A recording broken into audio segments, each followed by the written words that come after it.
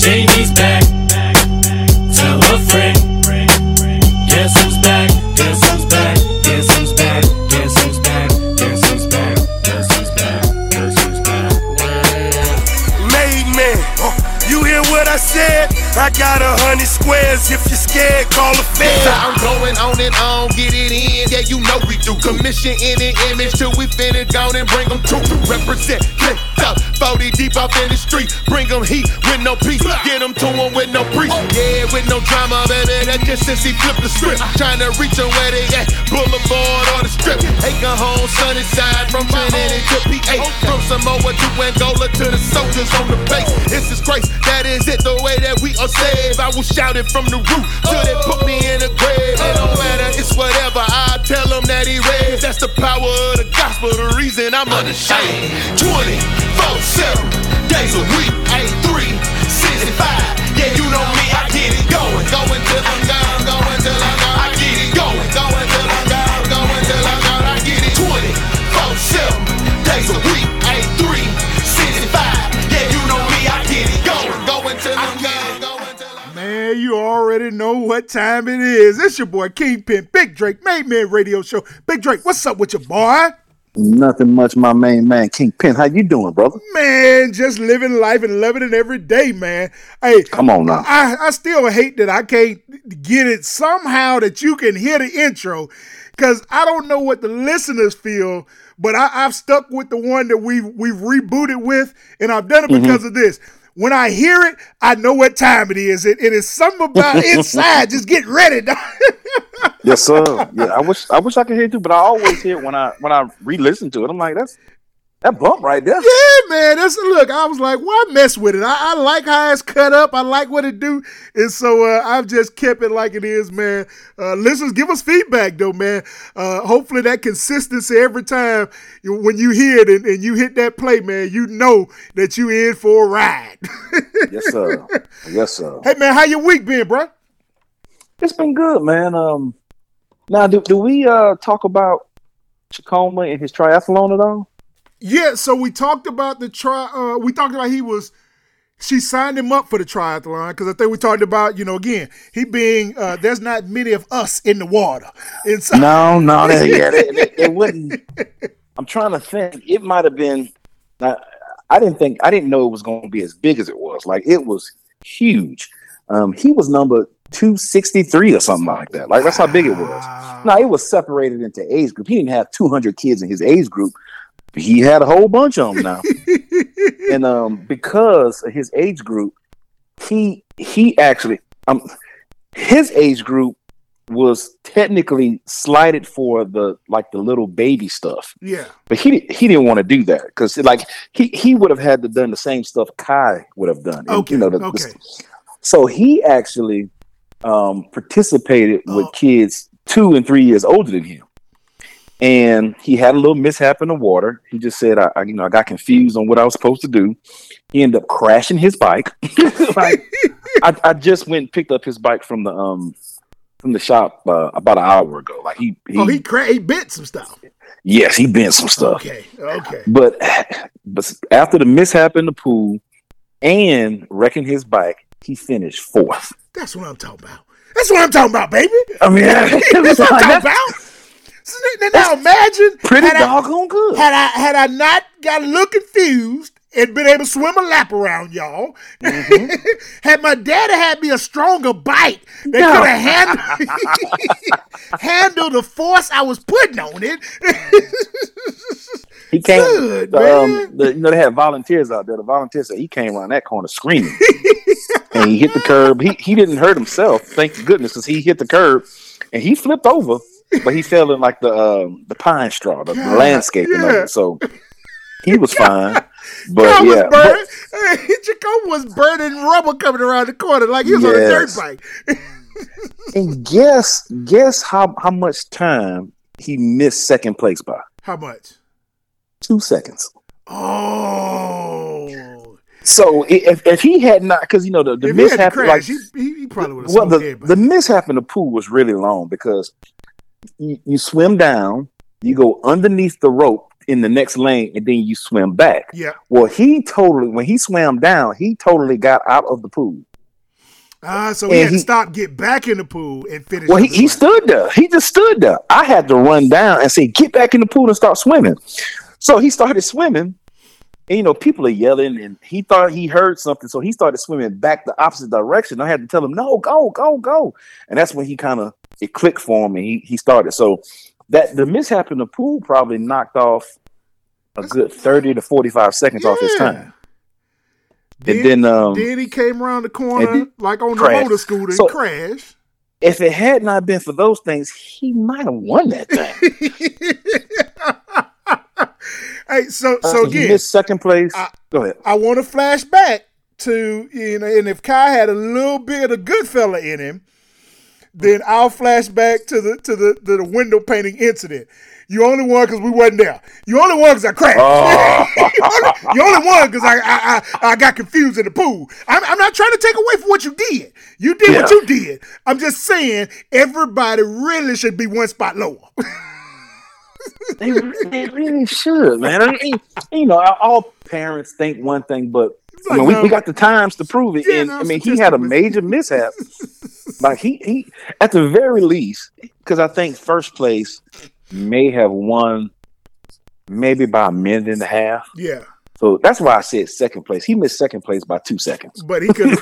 but again, you don't ever know when you combine all those mishaps and add his momentum back in that he lost from those things.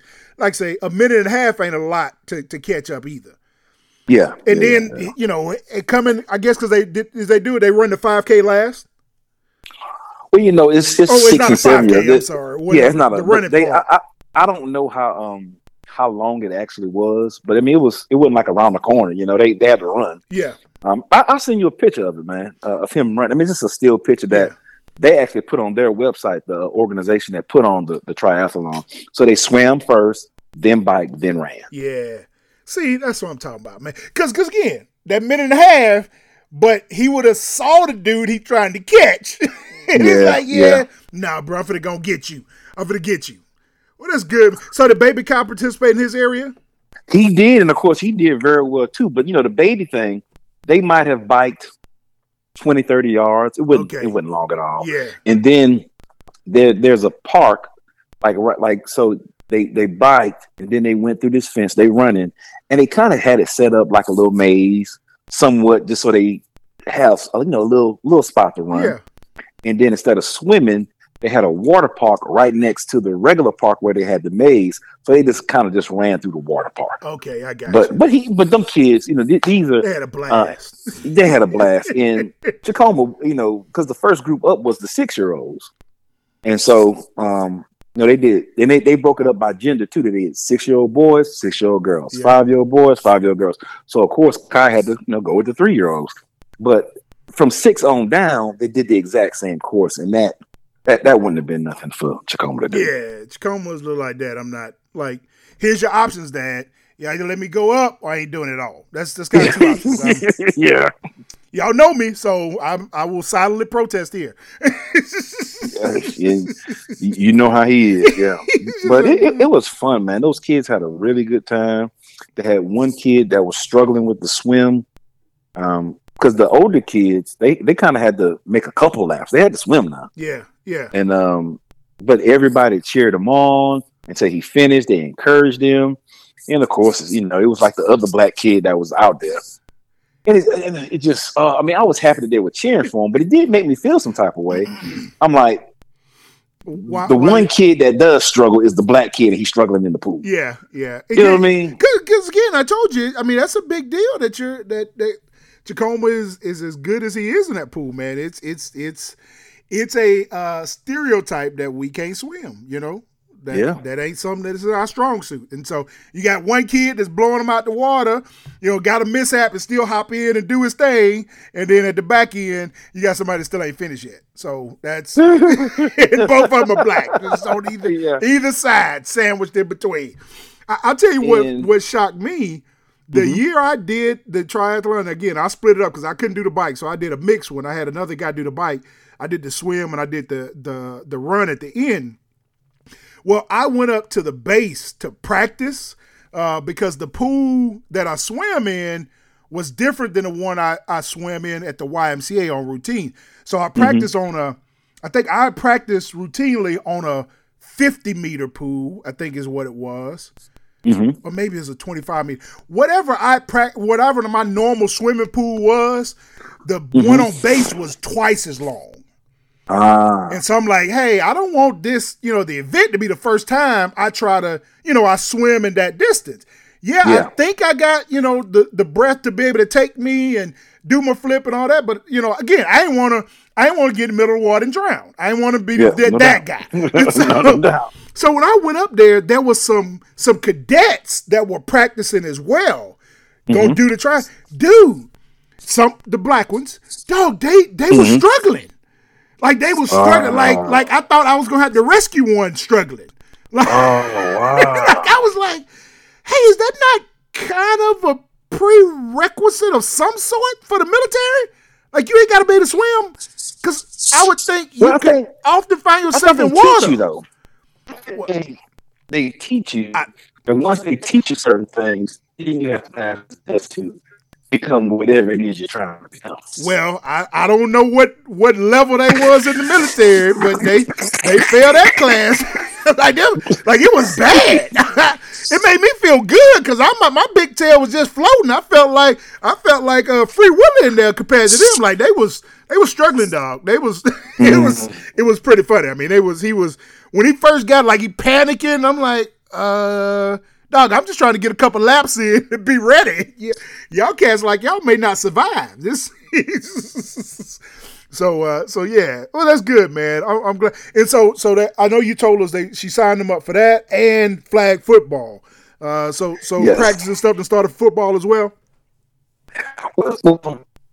We call it practice, but they had to actually roll them up in the teams. It's like they're holding mini camps. So they have all these kids, and of course they're broken. Hey, Big Drake, you breaking up on us? I don't. Okay. Yeah, your reception. Move to a different area of the house, maybe. So you get post up. Yeah, mic check. Yeah, you good? You good right there, baby? Okay, so they had everybody separated by age, but I'm just not gonna allow my son to play tackle football until probably middle school. That's just me. Yeah. and again, with everything that's out, the research and study, I mean that's not a bad decision there. We all play ball, but your body can only sustain a certain amount of hits.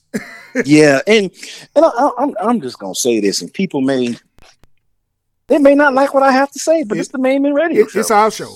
They could not tune in. I'm not gonna trust the coaching.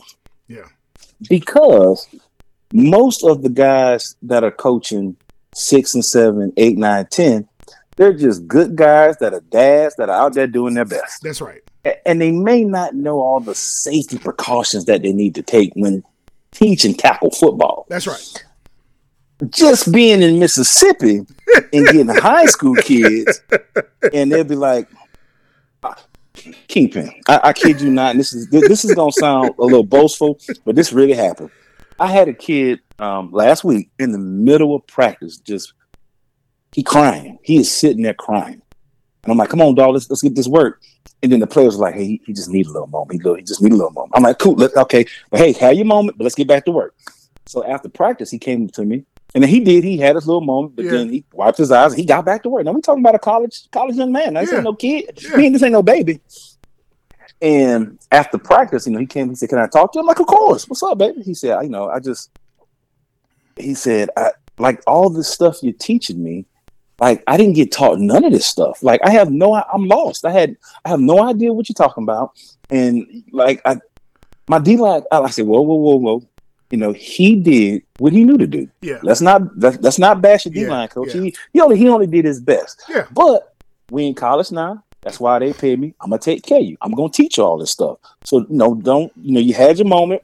We need to talk about it again. I'm fine with that. If I'm going too fast, tell me to slow down. Let's pull me to the side. I know where you're at now. I know you're starting. Yes.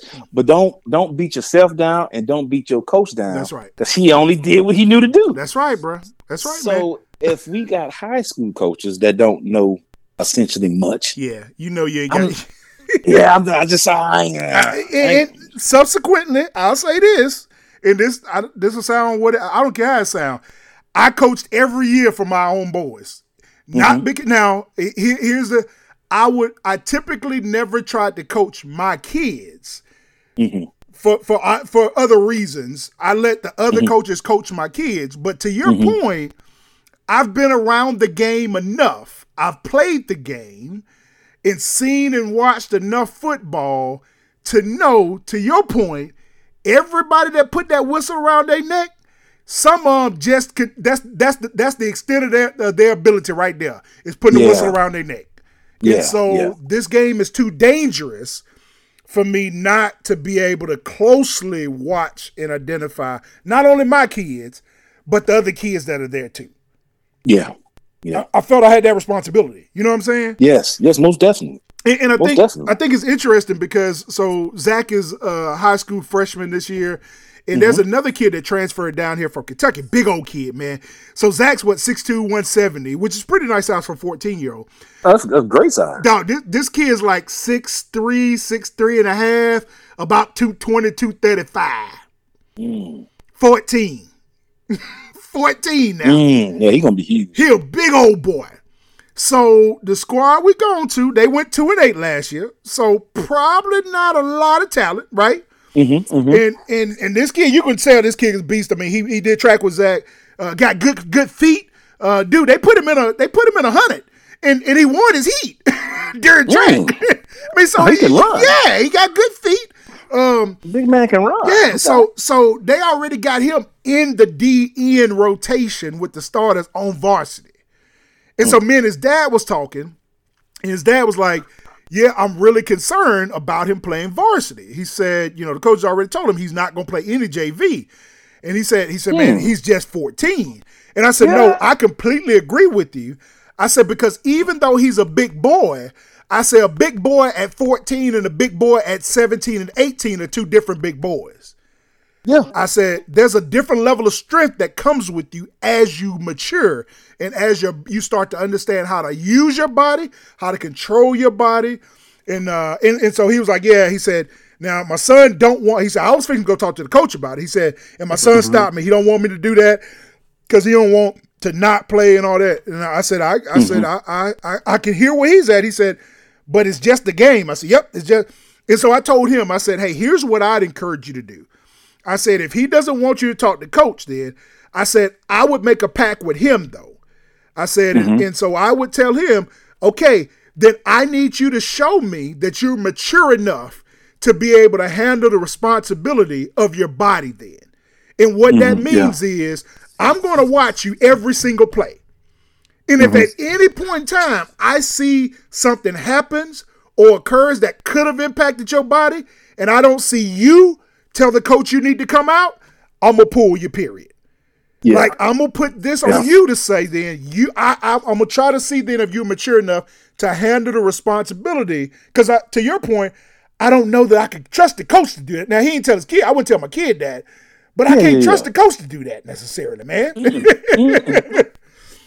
know you should have been able to watch once that. Again, not knocking other coach, but these are many kids volunteers, dog. Yeah, these are precious cargo. One thing about me, man, when I get put in charge of other people's kids or even other people's stuff, like if I was to borrow your car, man, I'm 100 times better and gentler than I would my own car. That's just the way I am. Yeah, me too. But some people be like, it ain't mine, Chad. Just dog it out. Donuts. Yeah, that just ain't me. Like Vacation Bible School, the daycare or the summer, it's a daycare, but they have summer school for older kids. They call it summer camp. Well, his teacher, her kids are the same age and was going to the same Vacation Bible School. Yep. And it was from like 8 in the morning till 11:30 in the afternoon. So of course I would pick him up and drive him back to the daycare. And she's like, I'm not able to take them the next 2 days. Can they ride with you? And I'm like, sure. I wasn't gonna say no, but I'm like, this lady really don't know me. You know what I mean? I could, she just don't know me. I could be anything. Let me get. I ain't gonna go there. Okay. No. I know where you're going. She was surprisingly black. What? I was like, that's She was black. yeah. Others tend to trust a little bit more than that's sometimes why stuff happens. But okay, all right. And I told Eric, it's like, well, I talked to her because I only pick up during the summer because even when I'm home on the weekends during the season, so they ain't going to school nowhere. That's right. And Eric was like, well, I talk to her all the time, and ain't too many of us, so she don't know me. She still know you, yeah. Yeah, she don't know me. She don't know anything. She also don't know why I ain't home all the time. Like, what if you purposely keep me away from the kids sometimes? Yeah. Well, I think she know why because they talk all the time. Anyway, but I said sure. So she was able to drop off. She just needed me to pick up and bring to school, and I just, hey, I'm on the way to pick the boys up now. Hey, I'm stopping to get them a little snack. We right here. We'll be. Hey, I'm just giving updates. Yeah. To know your cargo gets delivered. Yes, your precious car. And then this will kind of throw me off a little bit because I'm doing all this because I'm in charge of somebody else's kids. Right. I said, hey, we about 5 minutes out the way. She said, okay. I'm about to take my lunch. And I'm thinking she's just going to be eating a sandwich or something. Well, as I'm going there, I kind of see her pass by. And the kid's like, that's my mom right there.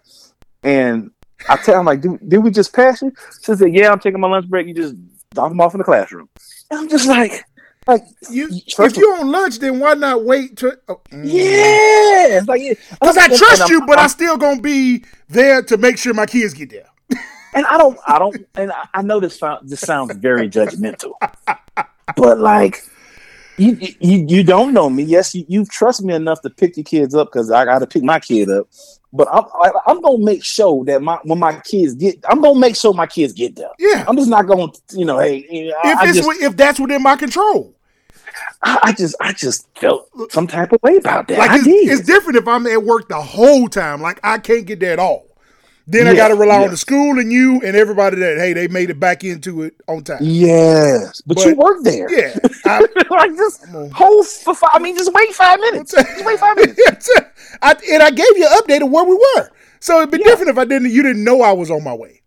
Exactly. No. Exactly. Yeah, no, I don't think that's judgy at all. If it is judgy, I think it's judgy in the right way. Okay. I think it's correctly judged. Hey, man, look. Go ahead. Yeah, no, I was to say, hey, all our tangents, that was fixing to give me a good lead in, speaking of judges. Well, come on with it. Yeah, come on with it. Speaking of judges, hey, so last time we were on, we were still awaiting to hear what Deshaun Watson's sentence was going to be. And now remember, this is a arbitrator, so it is a former judge that is a non-partisan party that made this decision, but they determined I also want to say that. I don't know why I need to say it, but I'm going to say it.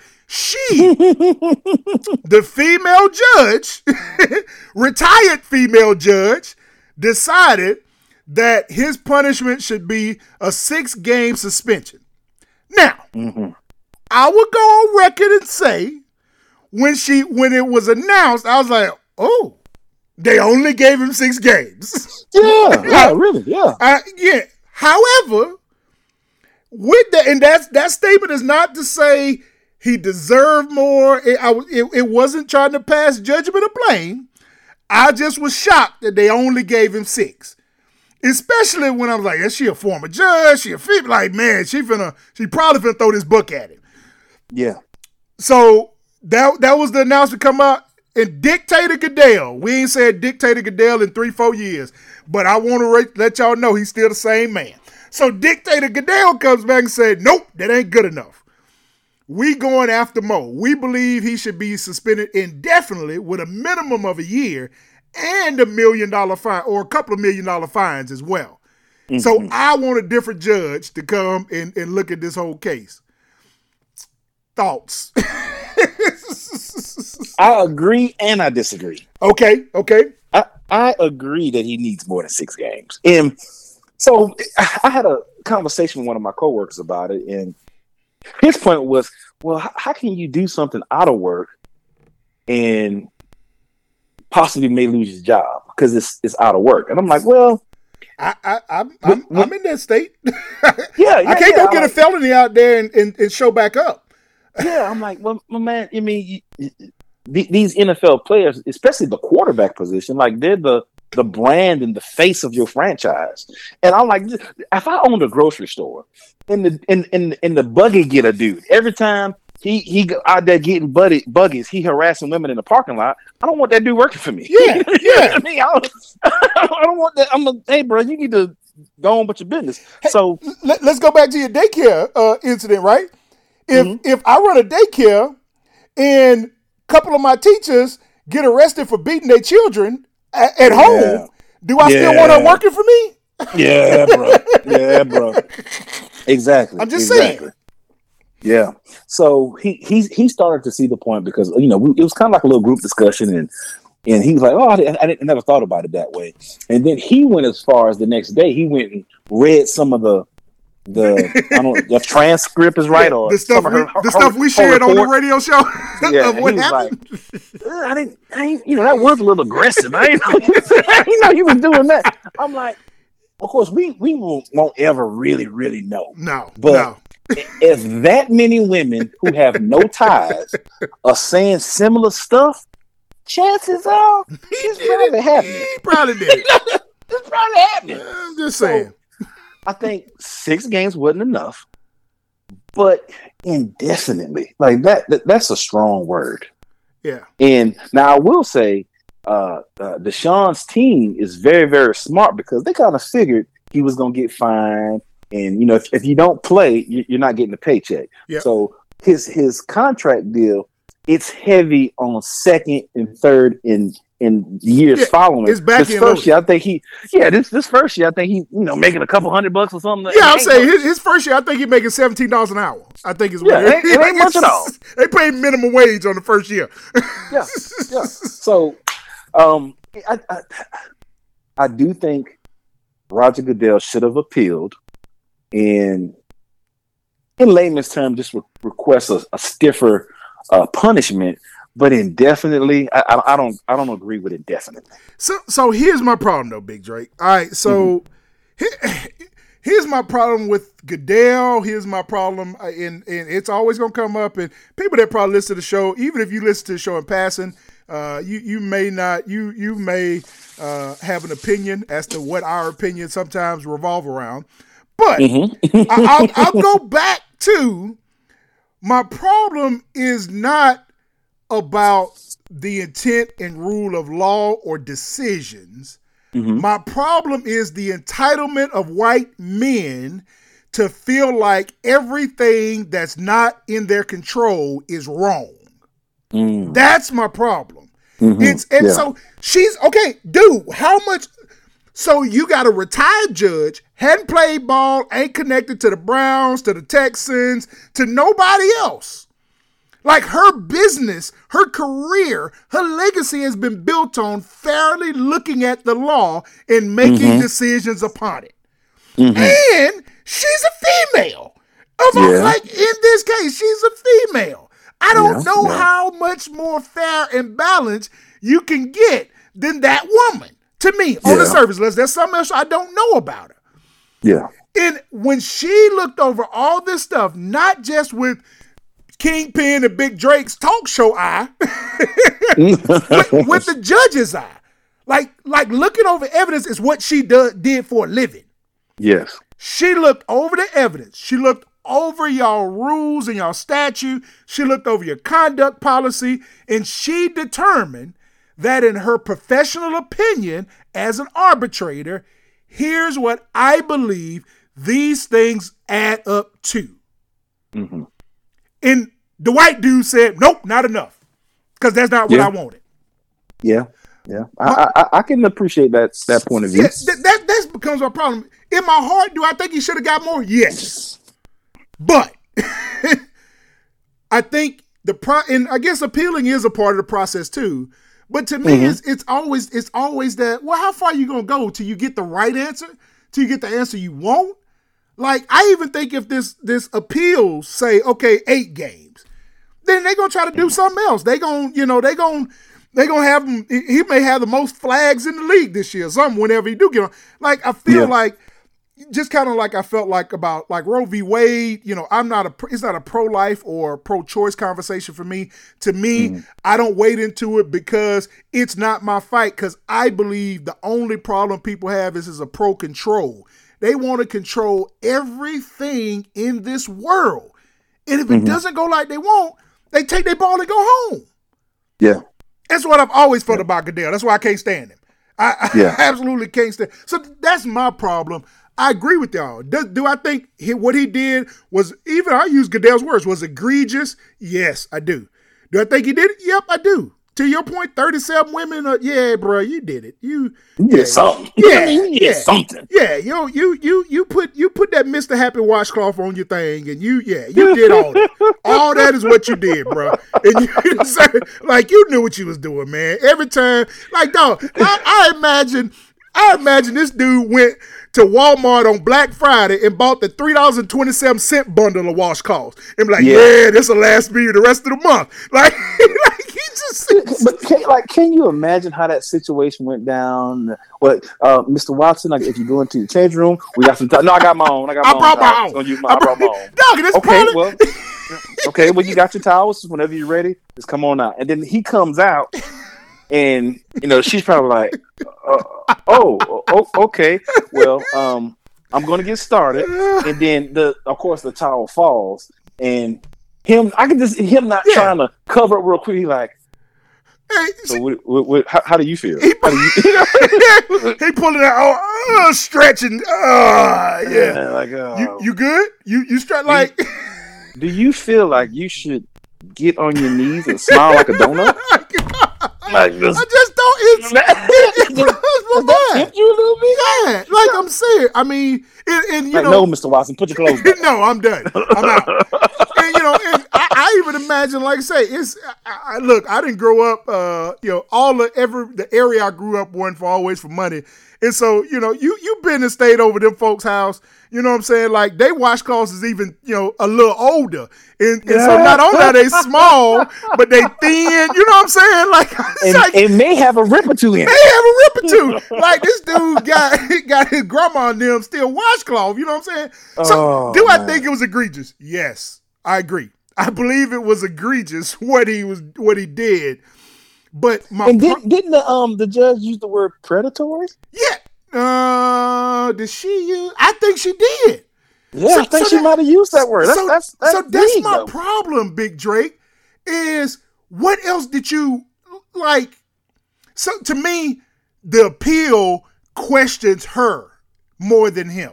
Now, I'm like, it most definitely does. Yeah, I'm like, it questions her final decision. Yeah, it's like, well, I mean, are you questioning her intelligence? Are you questioning her ability? Because to your point, I don't think she undermined what happened. Because look at the words she used. You're right. She used predatory.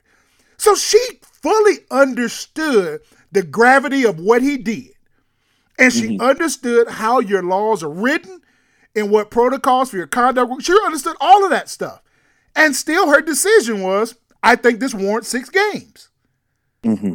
So you did get the answer you wanted. I'm gonna go appeal. I'm gonna go, and I need to pull and see, because I think they've already picked the judge. I guarantee you it's a white dude. I guarantee you. I don't know why I believe that, but I bet the new judge is a white dude. I can believe that. And you know what I'm saying? Did you go get a judge like, hey, come here. Here's what I need you to say. Here's what I need this verdict to come out to. Yes, and you know that money long in the NFL now. It is, man.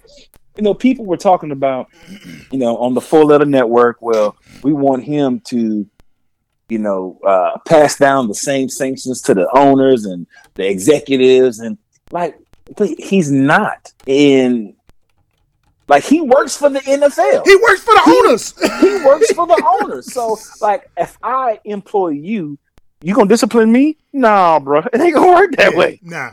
This is what we're not gonna do. Yeah.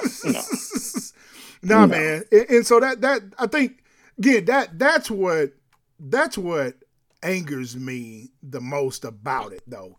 Is it's just that control thing. And Goodell is, every time for me, this is Goodell's MO, man. This is what he do. You know what I'm saying? And, you know, even when he used to have arbitration, came straight to him every time. Yeah. Miss Robinson, Judge Robinson, she's a retired federal judge, dog. So she ain't even like the woman just up there at the. She ain't like the woman that just signed off, on your marriage license. Like, she's a retired federal judge. Yes. And they're like, nah, that's not good enough. So for me, let me see. The new dude. Oh yeah, see, bro. Now here, let me read. Here's what I'm. Oh no, they done got a brother. Oh my God, but he looked. Oh, okay. I'm gonna try not to be like Channing Crowder. Hey, so the NFL has now appointed Peter C. Harvey, a former Attorney General of New Jersey, to resolve the league's appeal. So the first one was done and oversaw by a federal judge. We didn't like it.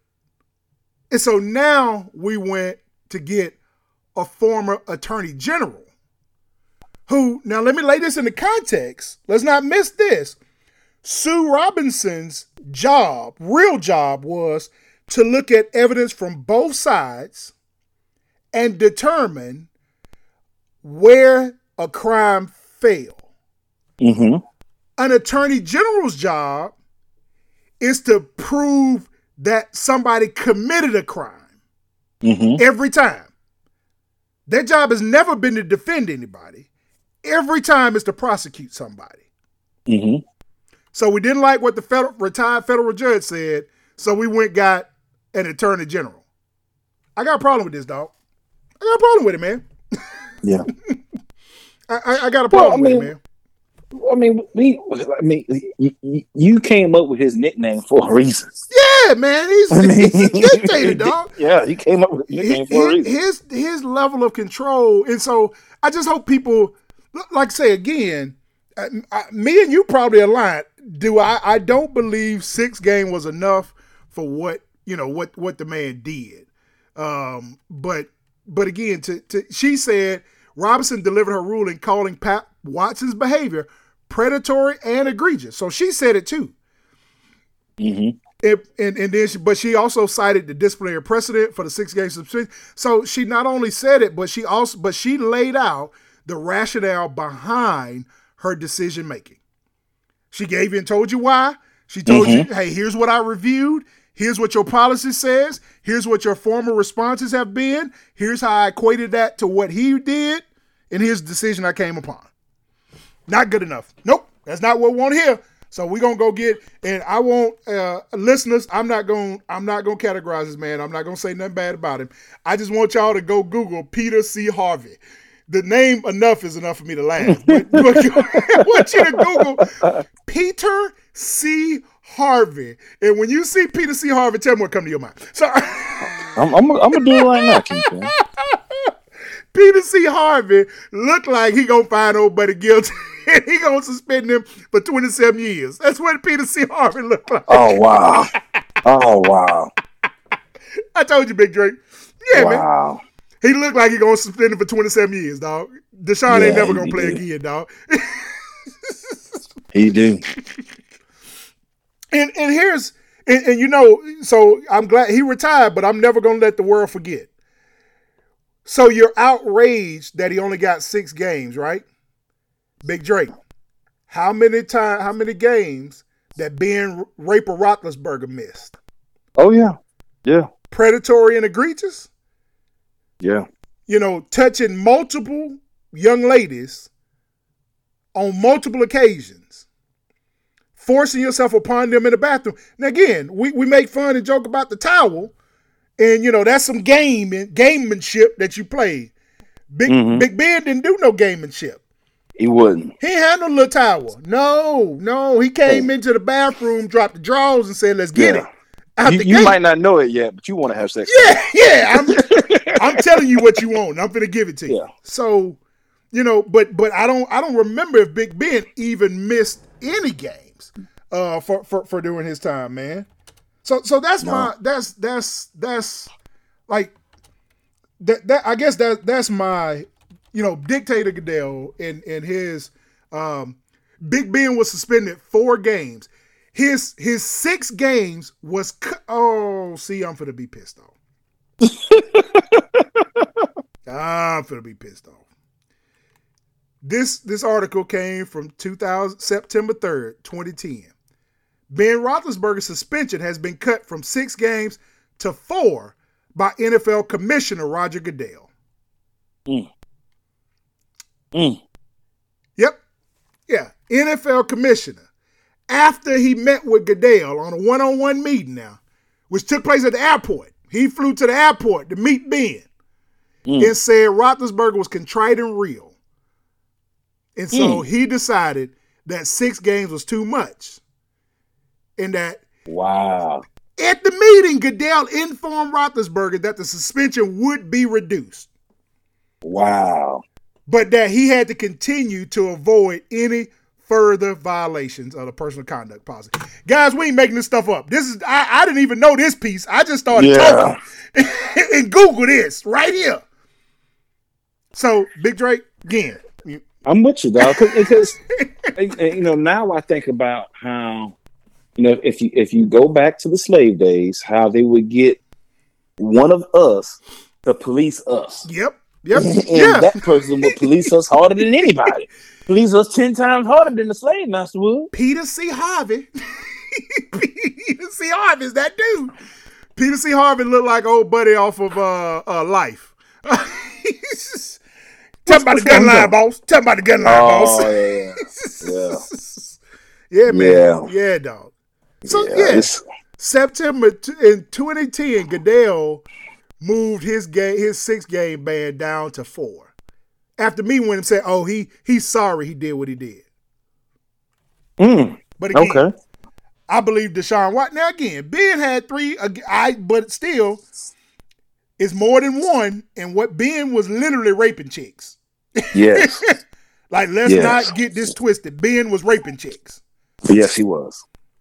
But, and again, not to minimize what Deshaun did, but when you start talking all this other stuff about me about the conduct and the face, even the face of all that stuff, but is there not 2 standards here?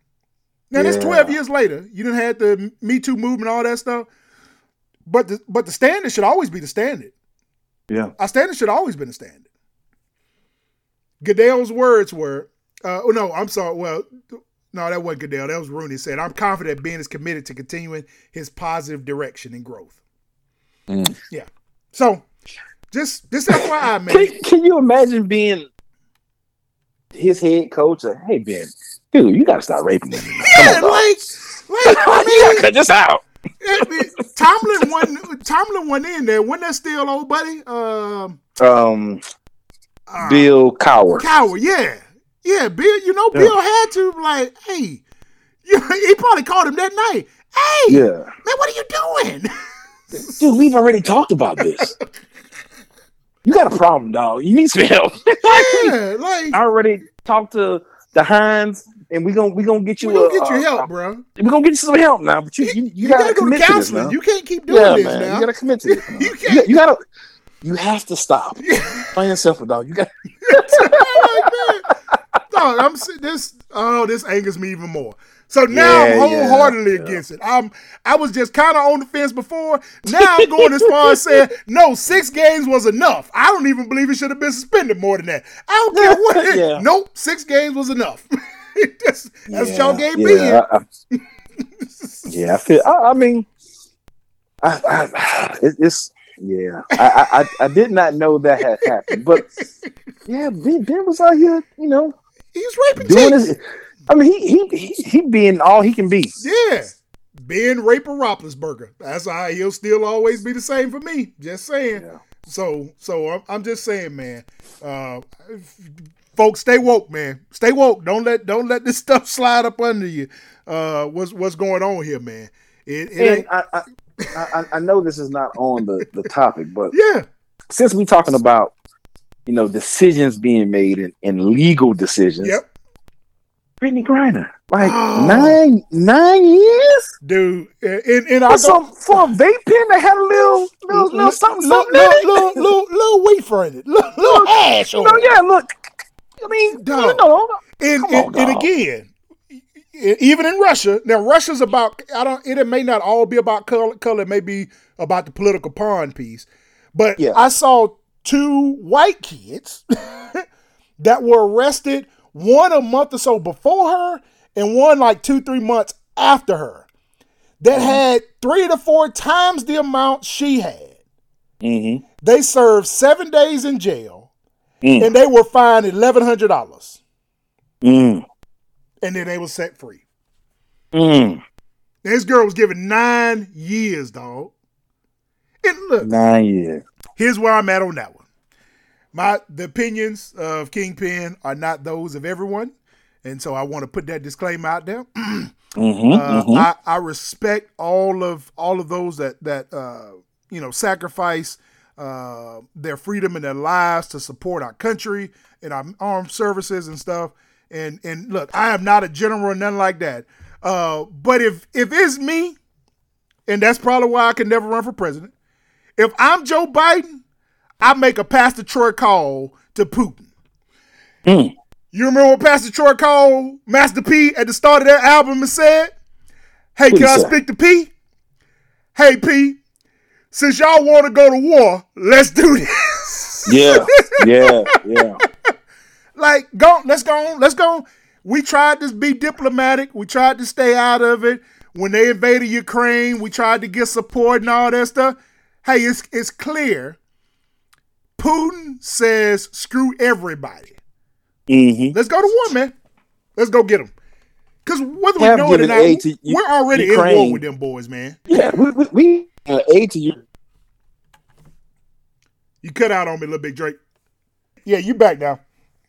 All right, now we've given aid to Ukraine, and I think it's almost upwards to $1 billion. Yeah, man. Yeah. But gas prices are still $4. See, No, man, I'm saying we're at war. our government, we just do some questionable things. Really do, bro. You know what I mean? Really do. And I do know that the president doesn't have the ability to make every single decision. That's right. You know what I mean? It goes to Congress, it goes to the House of Representatives. They got things that need to be signed and passed and voted upon. But we the same country that want to talk about people kneeling for a flag. But I know it just passed here recently, but a couple of weeks ago, they didn't pass health care for veterans. Yeah, for those that for the extended health care they need for being around burn pits. Yeah. Like, what are we doing? Well, 153 Republicans voted against that. Like, where are we for real, man? What are we doing? And now we have one of our own. Yep. Who is down? Like, I'm to the point where whomever that terrorist dude we got, let that dude go, and we'll send a drone after his ass. Yeah, that's what I'm saying. Like, dog, do they not watch enough movies? When we get the prisoner exchange, shoot him in the back of the head. It is what it is. And walk out. And walk away. Walk away. We flying out, man. We got what we wanted. Yeah. And again, you want to go to war? Let's go. Like, come on. What we doing here? Yeah, like, man, like I say, man, it's and now here's the other piece about the Brittany Griner piece. Again, those that listen, you can have whatever opinion you have about our show. You really don't have to tune in. We thank you for those that do stick around. However, this is our show. Mm-hmm. Yeah, there's a lot of people in the country that don't care whether she gets set free or not. And I was reading an article that said psychologically, here's some issues. Because even a dude, somebody that worked with me, said, well, ain't she the one that said something about us never needing to play the national anthem again? Well, it's mighty funny she need us now. I'm like, so again, it's still back about the kneeling. Yeah. So because she vocalized her opinion about where we were. Now, this the greatest Republican democracy in the world, right? Supposedly the home of everything supposedly that the flag is about. Yeah. She vocalized that represents her ability to say what she thinks. Mm-hmm. Again, it's fine when you want to have freedom of speech, but when somebody else has it, now we should just leave her there. So what you're telling me is she was right. She's right. Yeah. On everything she does. Yeah. No, they said no. Oh no. Oh, so now she won't. Now she want to be an American. That's what he had the audacity to say. And I got a question for you. Yes. And Whew. I am willing to take whatever backlash I get because I'm pretty sure it's gonna rub some people the wrong way. Yep. Because I'm partially on the side of Brittany, meaning, and I've asked this question before, especially when Kaepernick did what he did in the uproar. I'm like, it's a sporting event. Why are we playing the national anthem anyway? And it has not always been in the game. Yeah, like I think I look back, dude. It started somewhere around 70 or 80 or something that we started even doing it. And it's played and sung before each professional game and high school game and junior college game and college game. Like, what? And I'm really asking because I genuinely want to know, like, what significance does the national anthem have at a sporting event between Americans? That's not the Olympics. As I said, not the Olympics. That's missed out on me too, bro. I don't understand why. Like, who we singing it to? Like, who we making sure know we Americans? Nah, it's in America. If it's a sporting event and we're playing another country, if it's an international event, you want to play both, anthems. I'm cool with that. But it's Auburn versus Alabama. Why? We talking about the same country. We both in the same state. Yeah, I don't. What's the significance of playing the national anthem? I don't understand it either, man. And I think it's created. And again, we may have to do some research to understand. I don't know if it came up, during, probably, I would suspect without knowing for sure, it probably came up during some wartime. You know what I'm saying? When everybody was trying to show their patriotism, and saying, hey, here's what we stand on, whatever. But at this point, like, sometimes you have to ask yourself, why do we do what we do then? Yeah. Like, why? But why? And I'll give you an anecdote. I'm going to preacher mode on you on this one. Hey, so an old story goes that's told at the start of sermon. Sometimes said, "Hey, my wife cooked a pot roast and it was absolutely amazing." Said, and so I asked her, "Hey, baby, this was a fantastic. What did you, how did you?" She was like, "Oh, that's just my mom's recipe." And say, "Well, can I ask you something? My mama used to cook them too." But I saw you cut the ends off the pot roast. Why'd you cut the ends off the pot roast? She was like, I don't know. That's how my mama did it. And so the husband calls, his mother-in-law, said, hey, such and such made a fantastic pot roast. And she was telling me that, a part of it is cutting the ends off. And I wanted to ask you, hey, why do you cut the ends off the pot roast? And the mother-in-law says, well, I don't know. That's how my mother did it. And so they're at a family function and grandma's there, and she asked her, she said, hey, your granddaughter fixed an amazing pot roast last week. And she cut the ends off the pot roast. And I was wondering, her mother said that's how you always did it. Why do you cut the ends off the pot roast, and how does that add to the flavor? And she said, oh, baby, it doesn't add anything to the flavor. That's as big as my pot I used to have, so I had to cut the ends off the pot roast to make it fit in my pot. And so now 3 generations cutting the ends off the pot roast, but our pot's bigger. Yeah. And you never understood why we did what we did. Like, dog, why? Sometimes you have to stop and say, hold up, why do we do this? Yes. And I'm with you, man. I don't see how that shows my proves my patriotism. Or okay, and for some, because it doesn't for me, it's the polar opposite for me now. But for some that get inspired or feel patriotic when it's played, cool. Why is the start of a sporting event the time for you to feel patriotic? Yeah. What about the sporting event is patriotic? So, to me, the two don't correlate together.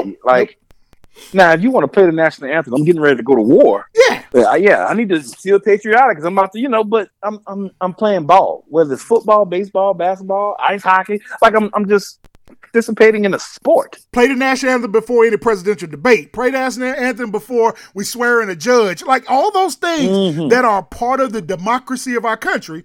Cool, I'm all for it. Yes. But to your point, it's Opelika versus Lochapoka. Like why are we playing the national anthem? Nah, man, I'm and again, none of these things are none of the events that occur were never to denigrate or have a lack of respect for those people that have fought and died for our country. Many of our probably family members are part of those. I know in my lineage Yes. it is. Yes. But at some point we got to ask, why do we cut the ends off the pot roast, man? Yes. And especially now. Now again, now you do it. Now, what's called flag, but it flew under the radar. Do you know Mark Cuban stopped playing it? I did not know that. No. Mark Cuban stopped playing it. Dude, didn't nobody recognize it until April of the basketball season. Nobody recognized it, that he was not playing the national anthem at the start of the Dallas Mavericks game until March or April of the NBA season that it came out.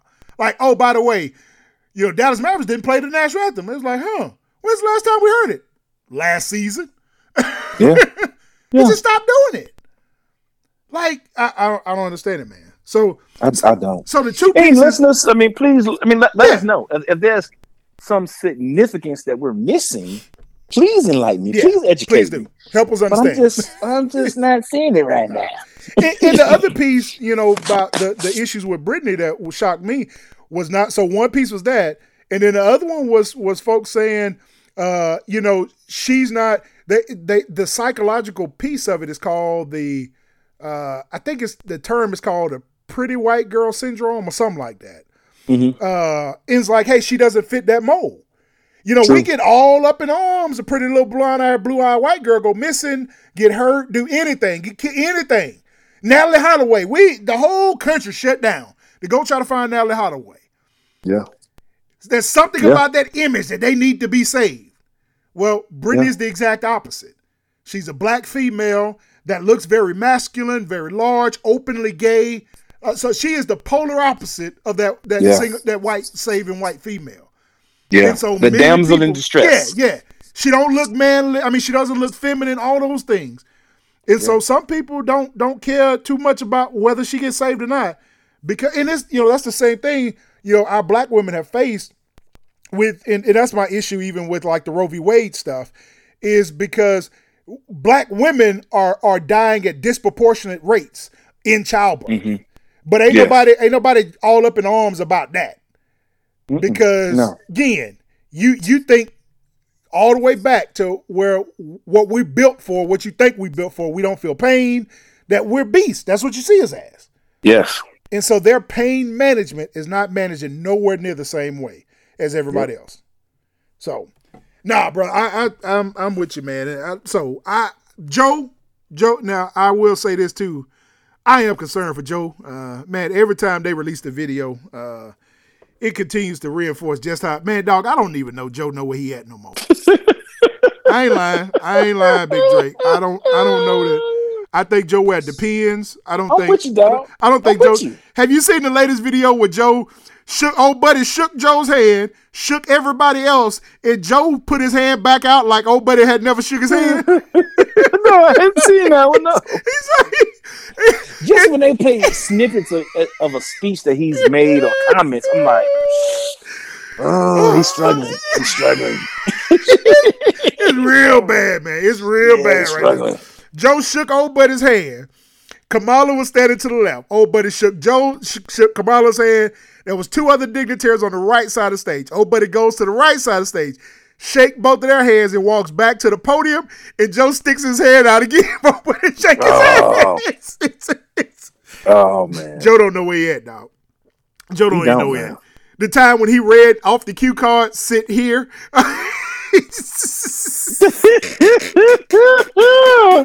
Turn the page, say that again. Oh yeah. Well, I can remember just during his State of the Union, how Nancy Pelosi and you just said her name, Kamala Harris. Yeah, Kamala. They back there kind of okay. Then you can tell they slick like, whoa, Joe, Joe. That's not what it says. It's not what it says. Okay. He came back. He can't it's just like, oh my goodness. It is bad, man. It's bad, man. It just he old. He just his time has passed. Yeah, man. Again, he was still a lesser of two evils, but it scares me. And with the stuff that just went on in the raiding of President Trump, former President Trump and all that stuff, I think it is absolutely undeniable. Unless they lock him up, he will run again. And I don't think Joe beat him the second time, man. Joe I think too many folks have seen Joe like, man, I don't think Joe can survive. Look, Dylan, my youngest, who says stuff he really shouldn't, he has no filter. And we was talking about it at dinner, and I was telling Brian, I was like, yeah, I'm concerned Joe won't be able to beat him. And Dylan says, if he's even alive.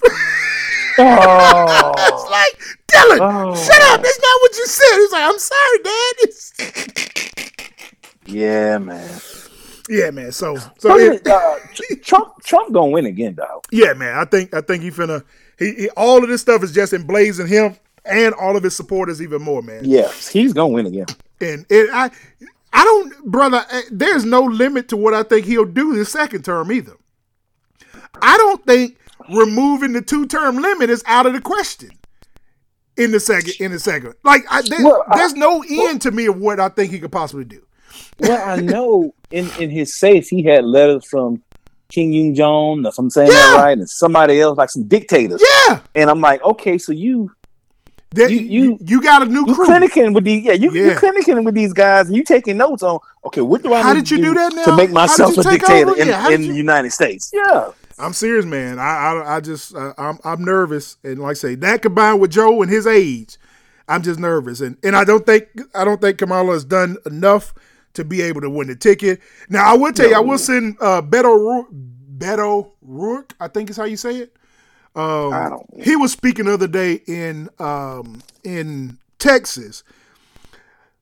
It was last night, actually, maybe. And so he was talking about the Uvalde shooting, and he was describing. He was talking to a big crowd.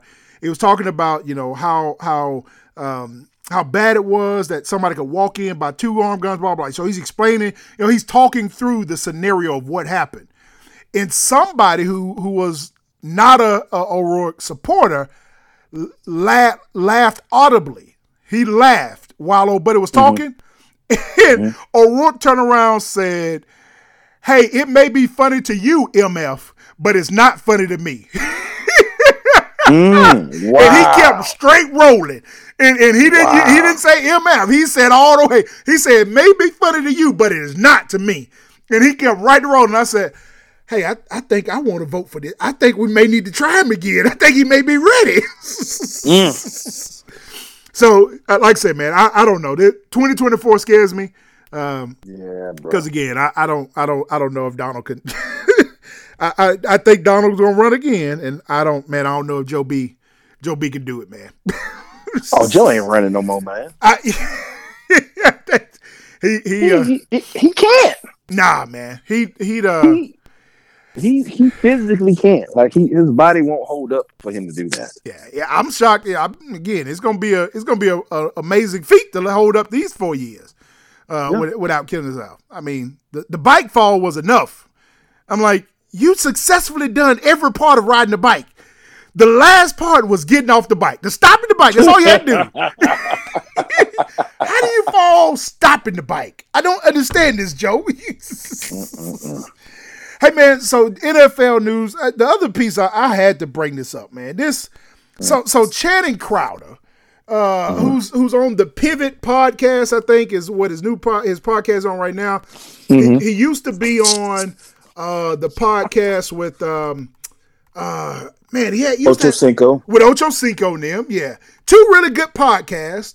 So what it was, just players. I am athlete. I am athlete. Yeah, that's what it was. Yeah.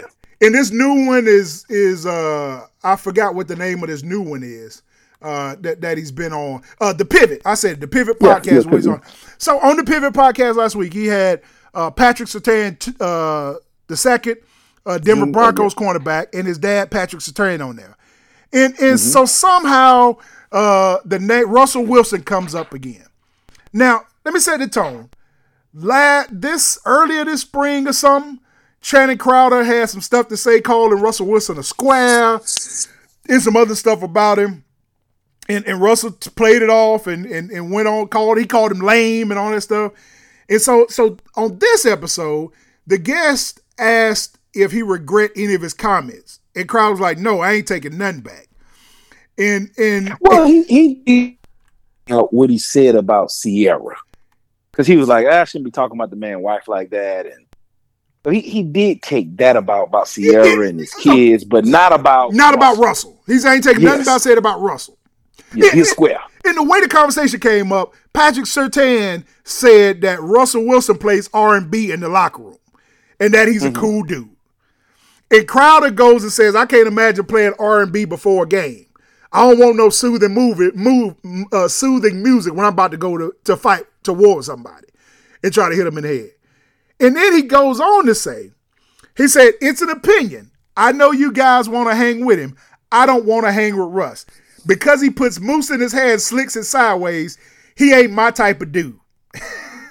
I just can't look at he said, I can just look at a dude from afar and tell. I see how he gets out the car. This dude said, I see how he gets out the car. He don't even slam his feet to get out the car. He rolls his heels to get out the car. Why are you looking at him so hard? Like, dog, I'm bruh. Because what you're hoping one day you and your wife can hang out with Russ and his wife and be naked. Yeah, that's what you want to do. That's what you really want. You hoping Russell and Ciara gonna end up at that nudist colony with you, and y'all can roll up together. Like that's what it really is. Like, dog, this blows my mind, and it goes back to some Teddy Bridgewater tweeted out last week or week before last. He essentially tweeted out telling NFL players, pro players, any high school players, all these kids, he's like, stop trying to be somebody you ain't. He's like, I can still pull up in the hood and just get just as much cred by just being me. He said, my homeboys don't look for me to be somebody else. Yes. And to me, like, I'm like, who is Channing Crowder? Like, he played in the league 3-4 years, whatever, was a good force, but like, dog, why hate on somebody that's just not like you? Like, all this stuff, what is there even to talk about? Why you keep putting this man and name in your mouth? Like, I don't understand. If you don't want to hang out with him, why do you have to publicize that? Just don't hang out with him. Yeah. Has Russell offered to kick it with you? Like, where did that even come from? Like, better yet, are you even potentially finna close to be on an NFL team to be able to hang out with him? Yeah. Did you invite him on the show and he turned y'all down? Like, why do you keep putting this man's name in your mouth, man? And I got an issue with him, too, of the type of stuff you're talking about. Like, to me, you keep dog, what does it even mean to slam your feet when you get out the car? What does that mean? What if my feet hurt? So, what if I got plantar fasciitis? Yeah. Like, I need to leave with my head. He may talk about me because I step on the step bar to get in my truck. Is that soft to me? Or is it because I'm short? I got short legs. I have to step on the step bar to get in my truck. I'm sorry. Kingpin used his sidebars. He used them sidebars, man. I'm like, what you want to do? Slide in and tie up my seats? Because I'm about to roll my big tail across it? Like, I don't know, man. And I think what triggers me with this comment is, I think we may have talked about this, but it's a big passion for me. Brother, we have to deconstruct the false image of manhood we've created in our society. Yeah. Like, it's killing us, Big Drake. Yes. It's killing us. With that on my job. Like, I got a couple coworkers to be like, man, dude, you have no idea what true manhood is about. And you've been taught this falsehood of what manhood is, and you didn't drunk the Kool-Aid. You both feet in the pool. All the way in. Like this dude. It's crazy, bro. This dude talking about he a square. Like, I was trying to Google. I'm like, man, what squareness is it? Do you have any kids? Like, are you a father? Are you taking care of your children? Like, all these other questions I want to make sure, I want to fully understand what parts of this man don't you like? You don't like that he listens to R&B music and he doesn't, like, he don't listen to Young Thug or Baby Mama or Little Baby or little Cupcake, whatever little is. Is that what you want him to listen to every day? Is that all who we are? Like, why can't we all be different? Like, I don't understand this. I'm gonna let a little secret go, and I'm pretty sure he doesn't listen to the show, but I'm gonna say his name. I'm gonna say it all, and if he do listen, we just have to deal with it. Well, is what it is.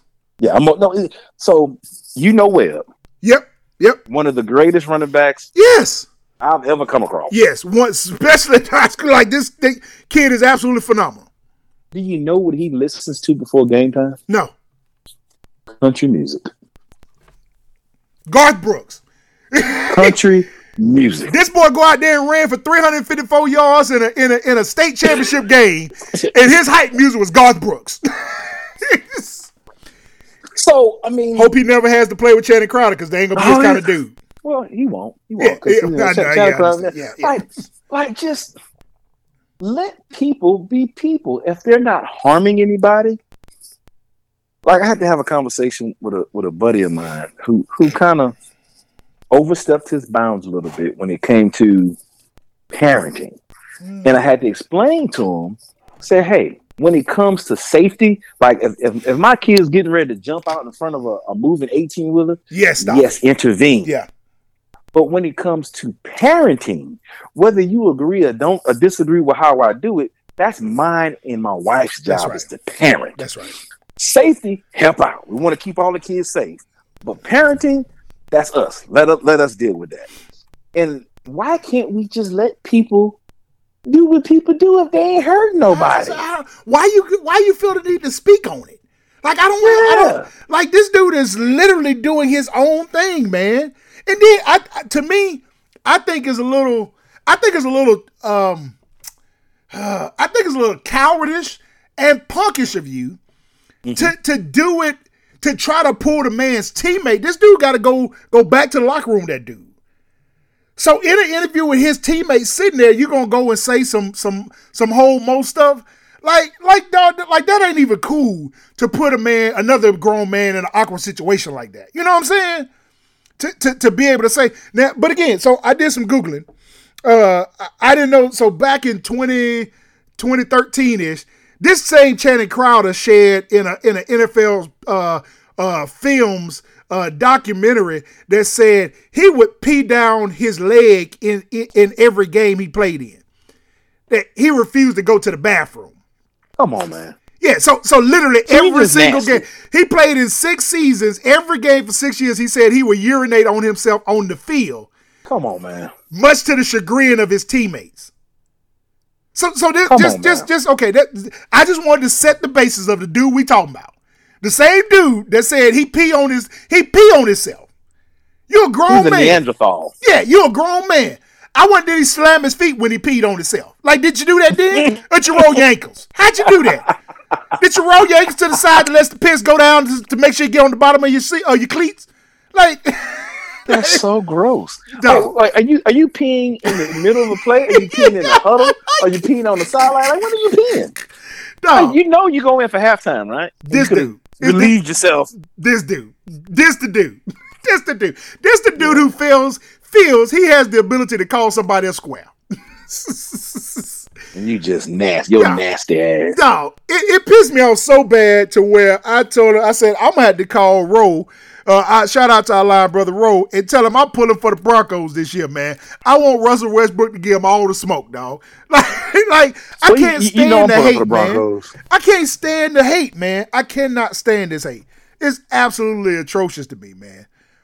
Speaking of the Broncos, I just want to throw out that my brother Quan Drake has a minority fellowship with the Broncos right now that's going to last throughout the whole preseason that could parlay into a full-time job. Big so go Broncos, go Quan, yes. Go squad. He calls his the dark side. I think the Broncos squad is called the dark side. Yes, they do. Yes, yeah, go dark side. I've talked to him, of course, a lot, and while we've been talking or taping, we've shared some text messages back and forth, and I've never asked him about just as far as has he seen, who we all want to know if he's seen Sierra, hey, have you seen her show up there? I ain't never been a starstruck type of person, but now that we talking about Russell Wilson, I'm like. Yeah, have you seen Sierra? I'm kind of curious. I would like to see. I would like to know. I would like to know. Did if I come to a preseason game, is there a possibility? Is there a meet and greet? Yeah, You know what I'm he saying? agreed. Does he not? Does she maybe not come to preseason? Maybe just the regular season. And so, should I really be hoping that this continues to extend on in addition for maybe to come to a regular season game so we can see Sierra? Yes, I want to see you do love your it. thing, but I also like to get a glimpse of Sierra. So, I love to meet Sierra. I'm not gonna lie to you. I love that opportunity. hey, so a good friend of mine here, DJ Shy, good kid, good young man. Just been really had some great conversation with him. He's been DJing and he's really getting out there. So this week, I think it was like Tuesday night, he sent me a picture. He calls me. We'll pray together. And he was doing a gig up in New York. And so about 4 a.m, I get a text message from him. I look at it the next morning, and he sends me a picture with him, a picture of him and Swiss Beats, and then him and Alicia Keys.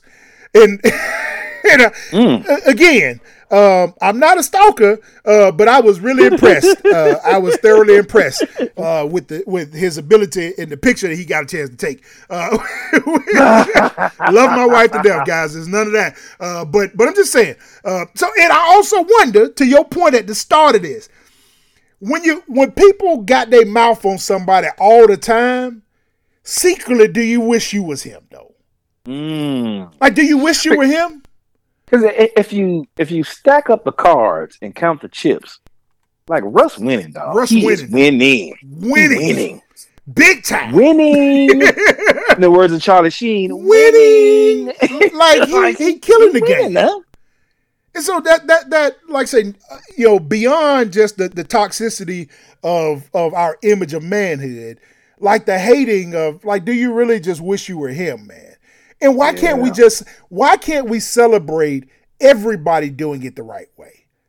Because that is really what helps reinforce the next generation. To show them that there's no box, man. Be you. Yeah. Like, be you. You ain't got to be like nobody else, dog. Just be you. Be all the way you, man. And love who you are, man. Like, I think if we get more people to be that and to be comfortable with that, man, we'll have a whole lot less suicides. We'll have a whole lot less. So to me, let's go here. To me, this is professional bullying. That's what he doing. Yeah.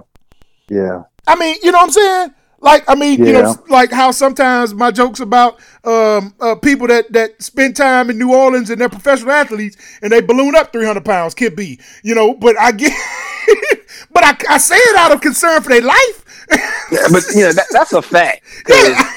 If you hadn't been to New Orleans, I mean, and this is not a biased comment. Yes, I'm from there and I love New Orleans, but it is the best food in the world. It really is. And some It's the people have richest food. no It's the self-control. fattest food. But it is the best tasting food in the world, because you got to think, you got Southern cuisine, you got French cuisine, you got Spanish cuisine, Cajun cuisine. Like, there's so many things that's going on in this one. And Louisiana is really a small state. It really is. It's a lot going on in this itty bitty section of the United States, man. It's just phenomenal. And what they have done, especially in the past when they had stuff like crawfish. Crawfish wasn't a delicacy. Po' boys came about because people didn't want the crawfish and didn't want certain parts of the seafood, the oysters and stuff, and they would just overstuff them in a sandwich. And it's like, oh my God, this is the best thing amazing. I've ever eaten. Dude, when I was growing up, and I've taken you to a couple spots, you see how they do. And of course, time and inflation, and like they don't stuff them like they used to stuff them. But certain places still pretty give you a hefty amount. It's still more than what you find outside of New Orleans. Yes. Well, back in the day, dog, you can get a foot long for like $5. Yeah. $6. And you have so much shrimp, you can make you 2-3 sandwiches with that. Yeah. The shrimp that fall off is a meal. Yes. Nah. So them facts, man. So we but again, to me, stuff like this dude doing, like, you calling the man out his name, you're making a mockery of the good things that really should be Should be celebrated. Celebrated. Yeah, not celebrated as in that's the only way, but this should also be, this is another way to do it. Like, everybody ain't got to be the same, dog. Everybody ain't got to be the same. You know, and so if Russell Wilson is square me up, dog. I'm a square too, man. Square me up. Me up, baby. I'm with Russell. I took a bad chick out the game, and I'm living a good life. Square me up, dog. Yep. Good father, good husband, got a great job, wins, got money. Winning. Man, winning. Don't pee down his leg before every game. Like, he winning. Man. He winning, dog. He winning. Like, and I try to pride myself, and you know me, Kingpin. Yeah. You know me very well. I try to pride myself on being like one of the most non-judgmental people that you'll ever meet. Yeah. It's a part of what endears people to you. Yes, I don't. You can tell me you do whatever. Well, yeah, man, it's good for you. Do your thing, baby. I'm not gonna stop being your friend and let you, doing. Yeah, I need to distance myself. Yeah, but like I look at that dude a little different now, and I know you peeing on yourself. Yeah, like, you too old for that.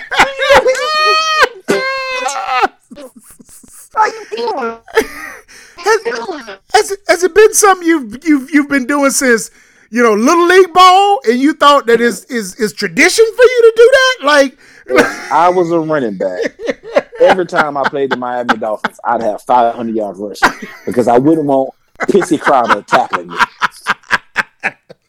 Yeah, man. I found that very interesting. When I saw that, I was like, "Are you serious? This dude?" Get interviewed after the game. Question, Drake. You had 500 yards. What was your motivation? I didn't want that dude that pissed on himself touching me. That was my motivation. I'm trying not to get the kudos from the dude that pee on himself. That's what I was trying not to. Like, we got people in this league now that's pissed on themselves. I'm just saying.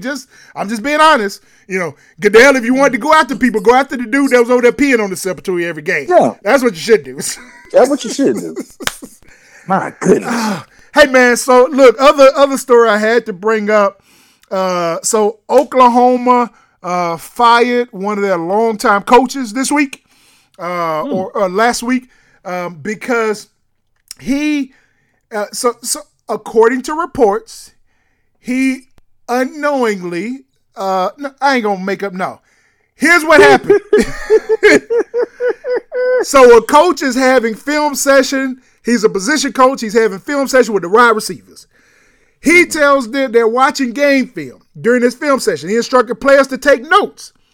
He noticed that a player was distracted, and he picked up the player's iPad and proceeds to read out loud text messages on the player's iPad that contains the N-word. He, according to the head coach, later is found out that he said it a couple of times. I don't know if you read the same comment a couple of times or if the word was repeated a couple of times in what he was reading. Now, the coach who was fired said that the words displayed had nothing to do with football. He shouldn't have did it. And one particular word that I should never, under any circumstance, have uttered was displayed on the screen. In the moment, I didn't even realize what I was reading. As soon as I did, I was horrified. So the head coach's statement said, he said it a couple of times. This one says, I did not realize what I was reading, and as soon as I did, I was horrified. I want to be clear, very clear. The words that I read out loud from that screen were not my words. What I said was not malicious. It wasn't even intentional. I am mature enough to know that the word I said is shameful, hurtful, no matter my intentions.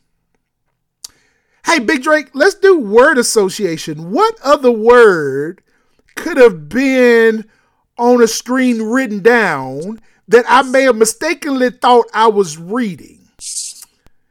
Trigger, Tigger, bigger.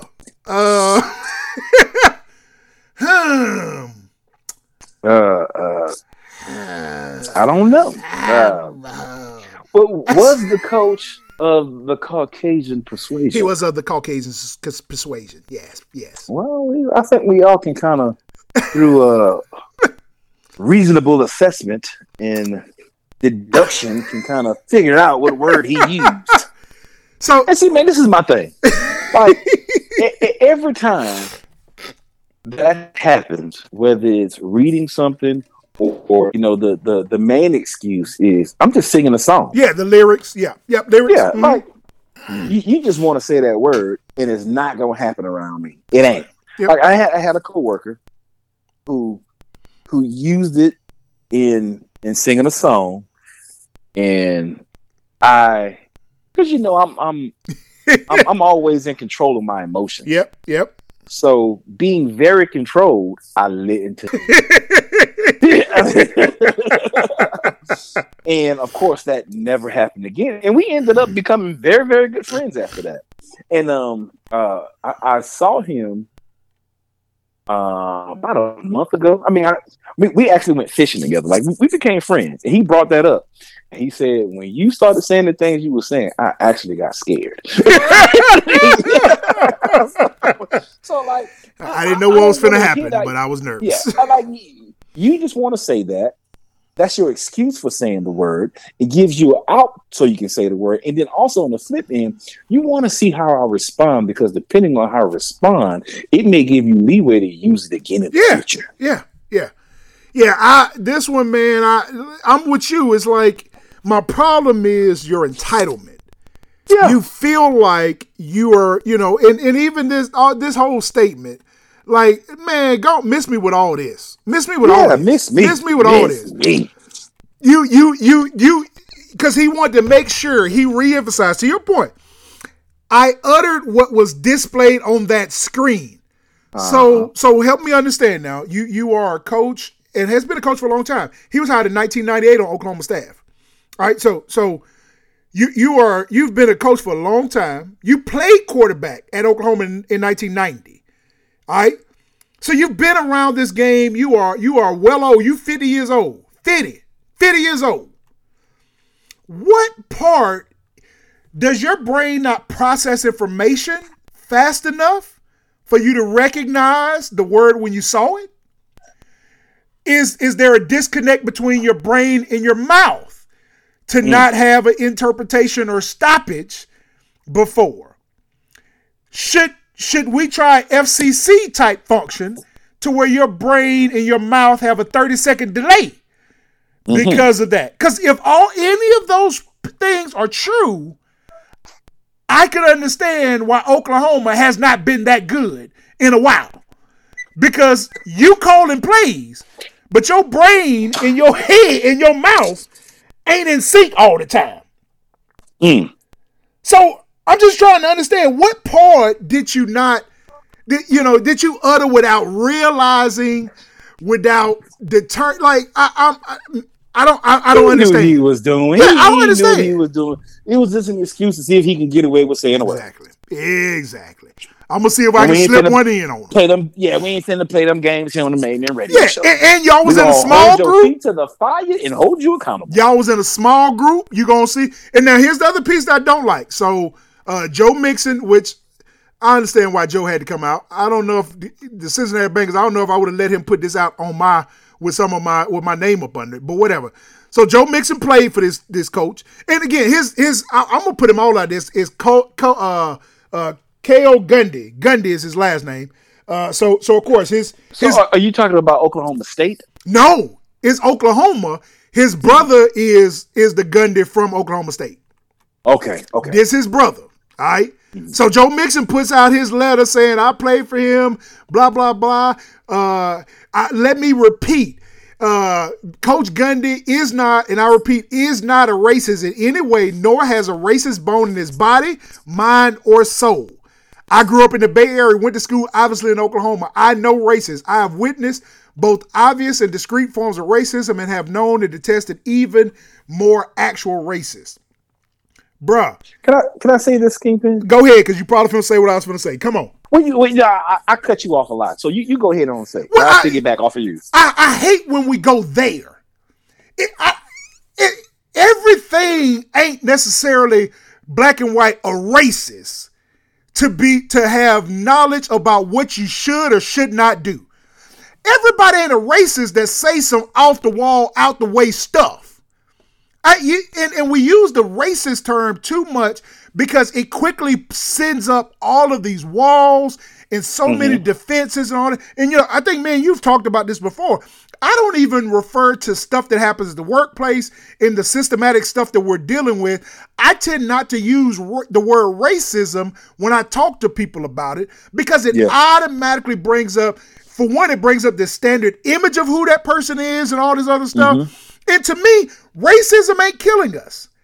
Biases in the things you feel are acceptable in your entitlement is killing me. Yes. It's killing my kids. It's killing our young men. It continues to perpetuate stereotypes and all these other things. It ain't got to be racist. I ain't calling him a racist. But I'm saying he knew better than to say what he said. And I ain't buying that bull crap he said that he didn't know what he was reading. Non-racists don't ever have to be defended of being a non-racist. You ain't never had to read a statement that says such and such is an amazing person, and I want to go on record and say he is the most non-racist person I've ever seen. I ain't never heard that in an introductory speech for somebody they're presenting. Nope. So, I mean, that's just it to me. That's just like if we go back to the Deshaun and Roethlisberger thing, like. If somebody is getting ready to talk about me, nobody has to say, well, Kwesi hadn't touched any women inappropriately. He hadn't made any comments. He hadn't raped anybody. We're glad to have him on the staff. Yeah, you don't have to do that. You don't have to do that. And there's a reason why you don't have to do that. There's a reason. I agree. I mean, just think about it, King. I agree, man.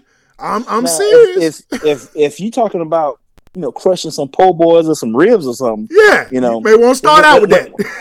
When I'm in my non-vegan phase, I'm cool with that. Yeah, you know what my saying is lately, and you said it several times during this show. You can miss me with that. You can miss me with that, man. Yeah, man. And just I like on record that several years back, equating now his brother is Mike. Was it Mike Gundy? Yeah. Yeah, Mike Gundy. Mike Gundy was accused of using the racial slur toward Colorado players on the field back when he played ball in '89. I ain't trying to, I ain't trying to make this bigger than it need to be. But, one of the other things that people tend to say is, I've never used that word. It's not even in my vocabulary. Well, your brother was accused of saying it on the field.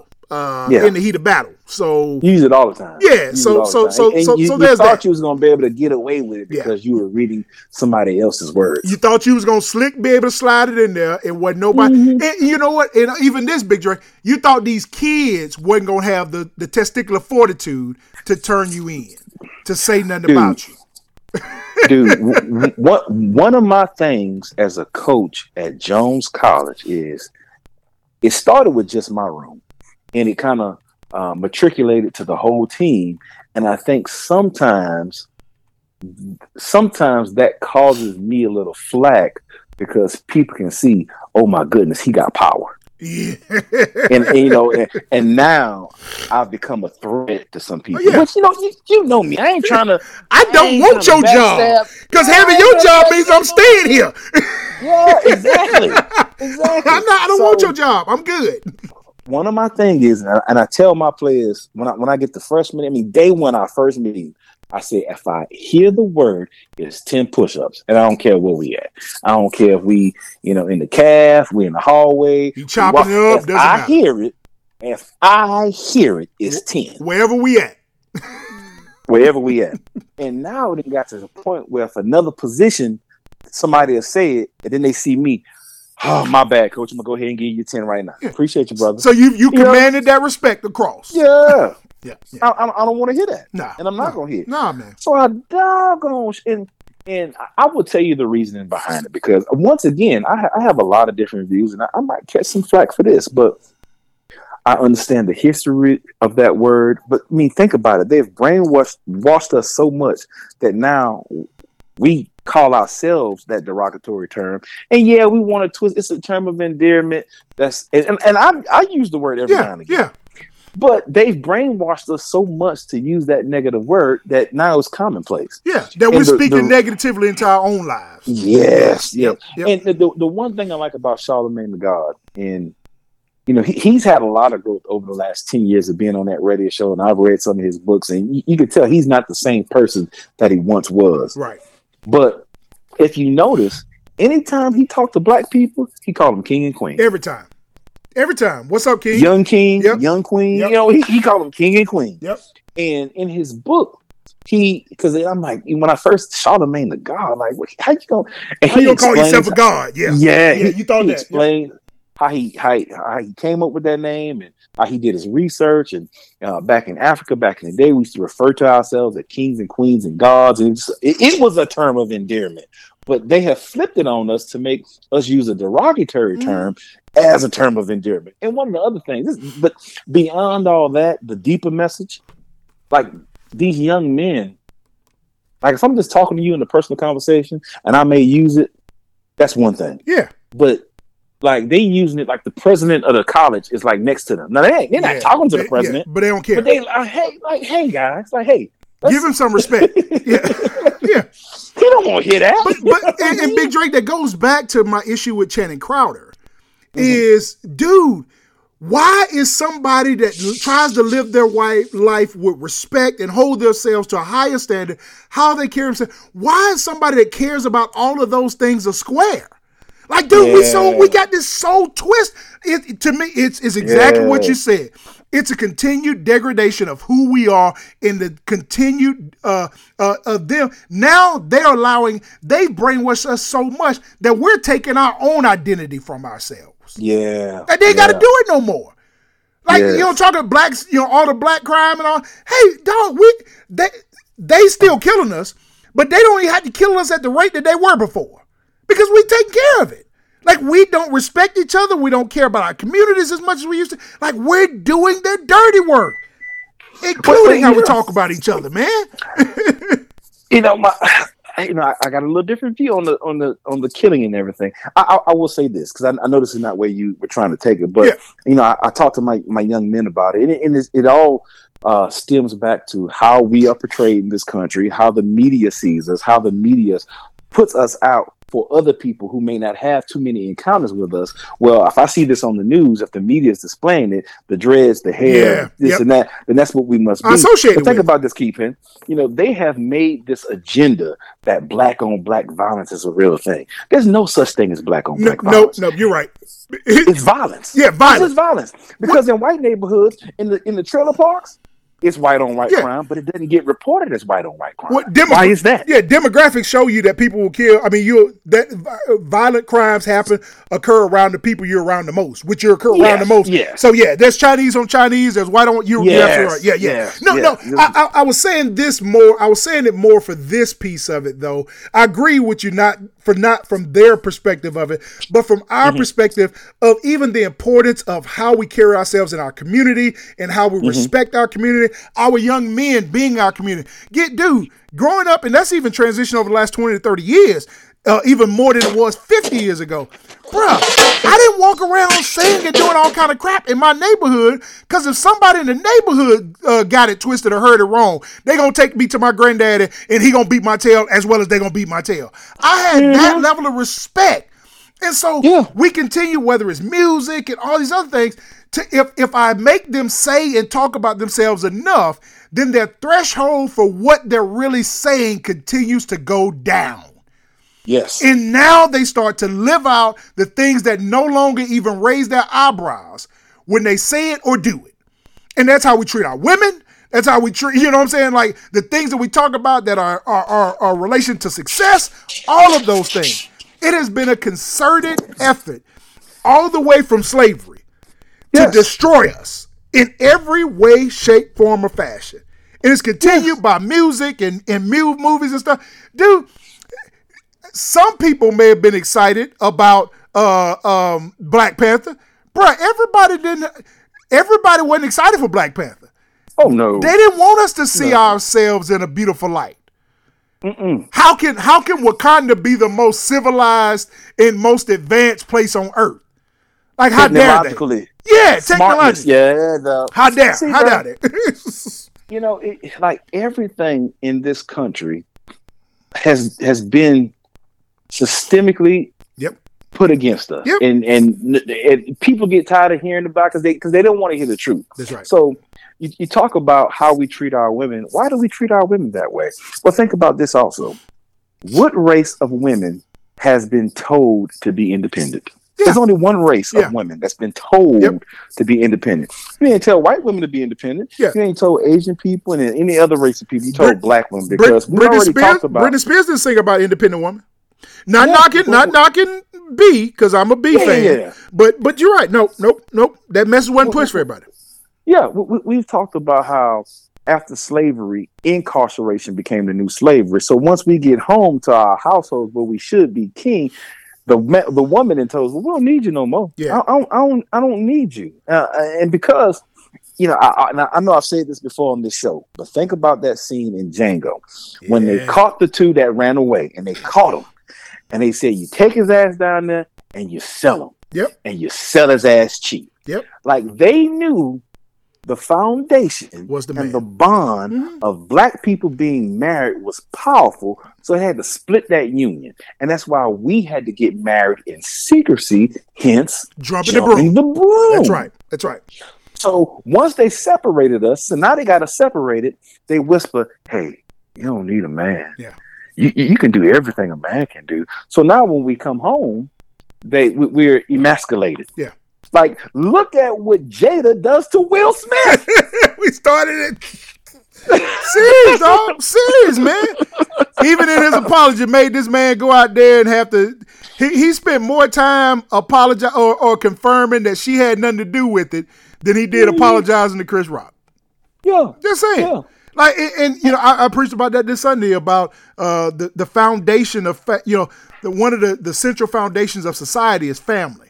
And that there has been a concerted effort to destroy the black family from the existence of us getting here. And you're absolutely right, man. It started with incarceration. And TD Jakes called a lot of flack a couple of weeks ago because in one of his sermons, he said a very similar thing to what you just said. And I think people took it out of context and took it the wrong way. TD Jakes was not telling women that they should deny their ability to prosper and or that they should be barefoot and pregnant. That's not what he was saying. What he was saying was, psychologically, don't tell me you don't need me, though. I ain't telling you that you got to boost me up. I ain't telling you got to make yourself lesser to make me greater. I'm just telling you, don't tell me consistently you don't need me. Because if you tell me you don't need me, that's different.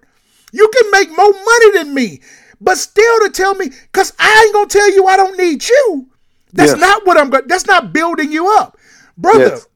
Everywhere I go, my wife has been at home now. Zach's 14. My wife has been at home for 13 and a half years now. 13 years, right at 14 years, right? Brother, every success I've had professionally, there's no way I could ever have done what I've done without her being the strong woman she is and doing what the sacrifice she's made to take care of, to make our house a home. I couldn't be who I am. I need her to be able to do what I do. I need her to be able to. So don't tell me you don't need me, even if you make more money than me, even if your job has more prestige, even if you can pay for the house, the car, and everything. But don't tell me you don't need me at all, because if I can't feel needed, I don't need to be here. Yes. And that's what they want you to be. That's what they want me to be anyway, not present. well, for whatever reason, we have as a race, we just bow down and listen to everything they've said like it's been the gospel, when they care about themselves and not us. So even the Roe versus Wade, like that has nothing to do with us. It's all about you know what race aborts more babies than anybody? Hey, the white congresswoman told you. What Maya Angelou said? It was a Maya Angelou said, when they show you who you are, believe them. Believe them. She said it during the rally. We won a victory for the white race. She said in her own words. Yes. It had nothing to do with us. That ain't my fight. That's what Roe versus Wade is about. That ain't my fight. Sure that the white race doesn't become the minority. Listen to me, Christians. Here, I'm a preacher too now. I'll catch flack for this one. I'll take controversy. That wasn't a pro-life conversation. No. Because if you pro-life, you care more than about them in the womb. You care about them when they get out of the womb. Don't tell me you pro-life and you don't care nothing about my black babies getting shot down in the streets. You don't care about nothing about them being brutalized. You want to take away welfare. Yeah, there may be a few lazy folks, but them ain't just blacks. Them whites too. You don't care about pro-life. You're not pro-life. Come on, man. It's a pro-control. I'm gonna take this. I'm gonna take this, and I'm gonna get off my high horse because we as a race just listen to them and think what they say is stamped in gold. So they tell us, they enslaved us, then incarcerated the man, they separated the family. They told the woman that you don't need a man. Yep. The only race women. They hadn't told any other race, and then they also told the same race that because you don't need a man, you're smart. Go get educated. Yeah. So black women is the number one educated race in this entire country. But yet still, so we believed all that, but yet has the largest wealth gap between them and their white male counterparts or their white female counterparts. So if they thought that much of you, why they don't pay you like that? Yes. but also, Kingpin, I want to take it a step further. So they told us that we needed to be educated. Well, you're not getting these jobs because you're not educated. Yep. So we started to go into college, and we're still not getting the jobs. Well, that was just a divergent because, and I talked about this on your son's podcast. Like, and if I overstep my bounds to say, hey, slow your roll. No, you Drake, good. and I'm like, look at your grandparents. Yeah. Do they have college degrees? No. That's I told you when I met you in college. Your family was an anomaly for me. I ain't never known that. I ain't never known black people to have college degrees. but your family has their own business and they make their own money and generate their own wealth. Yep. And that's what it was. Like these black communities that got burned in Oklahoma and flooded here in Alabama. Yes, they were self-sufficient. They had their own businesses. They didn't need other people's money. Nope. They didn't need welfare. Once they took those things away out of the high school, because in high school you can learn a trade. You can get a trade. Yeah. You can't do that now. Nope. Why? Because we were taking advantage of that. But they got pathways now in private schools. So in private school, they'll teach you those things. And now they've renamed it. They got it a different name up here. So it's crazy going on. So we're down here in Hamilton County. My son, now I had to nut up this week because my son didn't get an engineering program that he wanted to be in. And I didn't even know it was a possibility that we couldn't get in. Long story short, I nutted up enough. He got in. But so the school down here, which our school has more people of color. We got a lot of about halfway black and Hispanic and half white.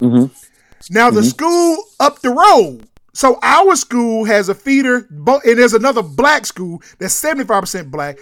Both of them feed into this program that's engineering and design. All right?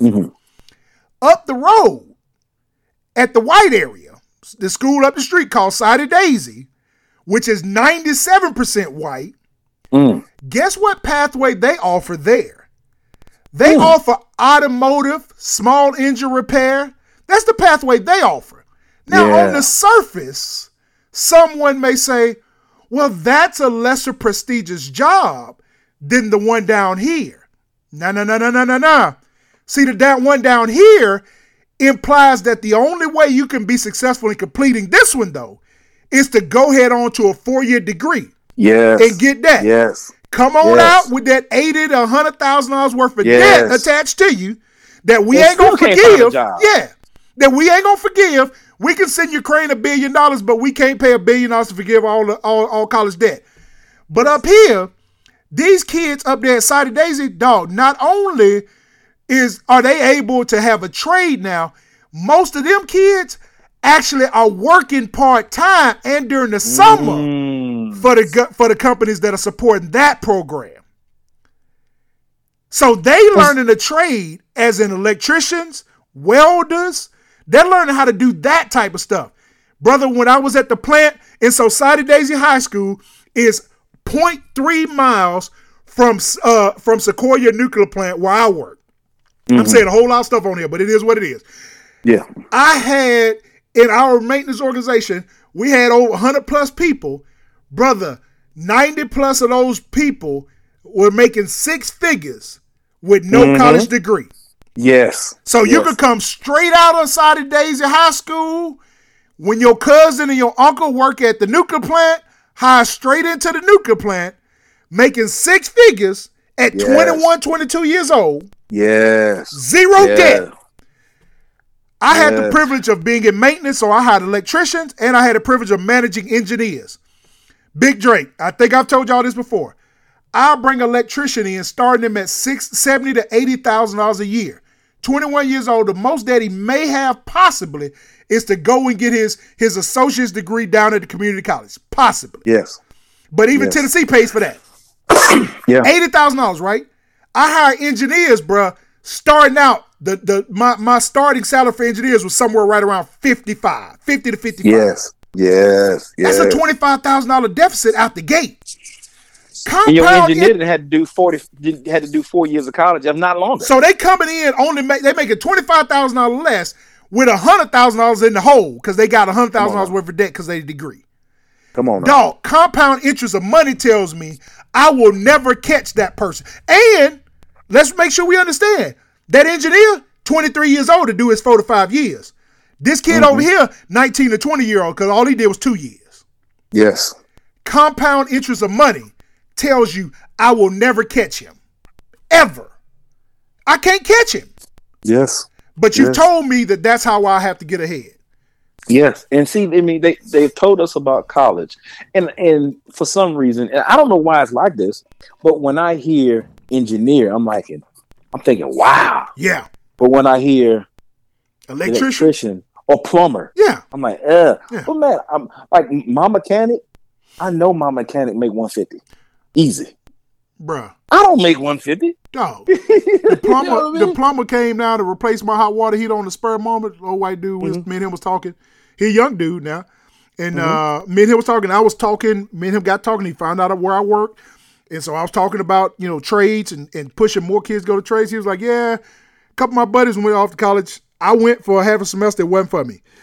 Yeah. He said, I live in the same neighborhood as several of y'all, the engineers that work up there in the company with you. Yeah. He said, we live in the same neighborhood, but I live in the back where the bigger houses are. Come on now. Dog, this dude was 27 years old. He said, I cleared $200,000 last year. Yes. I got $200,000, dog. Yes. Like, it's... We've bought the lie, man. We bought the lie. Yeah, we bought it. We bought it. Hook, line. My granddaddy, even though he built the business, he was helping. He wanted to make sure I got a degree. Because even though he had been successful, he had also believed that for me to really get to where he would love to see me, is I needed that degree behind me to do it. Yeah, yeah. Now, again, it worked out for me. But, dog, it ain't got to be, that ain't everybody's story, man. That ain't everybody's story, man. So nah, bro. So I mean, I'm wholeheartedly behind you, dog. This is and Made Men Radio Show family. This is what you get from us. Yeah, this is what we do. We went from K.O. Gundy reading the N-word to telling you the degradation of the black family. But Big Drake, I think me and you agree. It's stuff we're passionate about, man. We're passionate about people and loving people, and trying to help people. Whether it's in sports, whether it's just in life, man. Let's stop falling for the old banana in the tailpipe, dog. For the okie doke. Stop falling for the okie doke, man. Stop falling for the okie doke, man. I've been telling cats all along, man, and folks, folks have been to leave some of this stuff way too long, man. Hey, there are other pathways, bro. There's other ways. Like I wanted Zach to get in this program because it fits some of the things he likes to do. But I've told him, dude, my oldest son, he just Tony actually got a call a couple weeks ago. He got hired. He got the job at Volkswagen. He'll be starting on the assembly line. Hey, is that the best work you want to do? Nah, it's gonna be a little bit of manual labor. Be on the assembly line. Big Drake, they started him at $23 an hour, dog. Yeah. $23 an hour, no degree. Yeah. All he got is a diploma. I'm like, bro, you finna come out making $40,000 already out the gate. Yes. Tell me what a bad part at. Ain't nothing wrong with that. Yeah. At all. Nothing. Go do your thing, man. So, man, folks, don't fall for the okie doke, bro. No. They keep bringing us to us. Big Drake, another great show, man. 2 hours. Y'all got it late, but we got it to you. Yes, sir. Yes, sir. Hey, man, what? And Yeah. I think the lasting words is don't fall for the okie doke. Let's educate ourselves. When I say educate, I don't necessarily mean college education. Nah, man. Read books. YouTube, audio books, like anything to get the knowledge and have a different perspective on this world that we live in about your finances, and to combat what they tell us we should and what we need to do. Go seek that information for yourself. And I tell you this, always challenge if somebody's telling you, if somebody that doesn't look like you or doesn't necessarily care for you, doesn't have the same heart for you, if they keep consistently telling you a direction and a path that you should go, you may want to research a little bit for yourself. Yeah. I had a cat that's getting ready to move down here from Oklahoma, and me and him was talking. He's a high level person, and me and him was talking. He was like, I was talking to some people. They were telling me some areas. I said, just remember who was telling you the areas to live in. I said, hey, here's the areas I tell you to consider. Yes. I said, you come do whatever you need to do. I said, but here's what I would tell you to look at.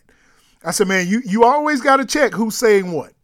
Yeah. And ask yourself, why do they care for me? What interest do they have in me doing well? And I know, where do you live? Yeah. And that's the neighborhood that he lives ain't on the list that he gave you? Yeah.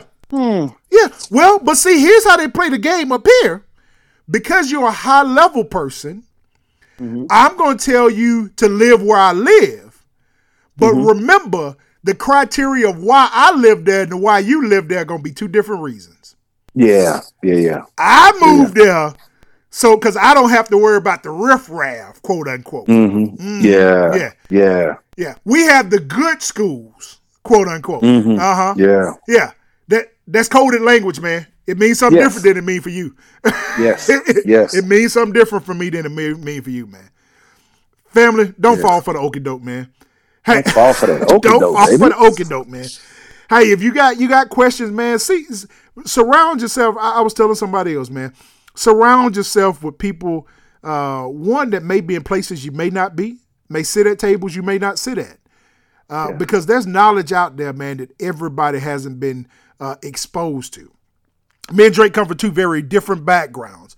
Him and his lineage and his grandparents and the things that were. You guys probably got exposed to some stuff that I didn't get exposed to.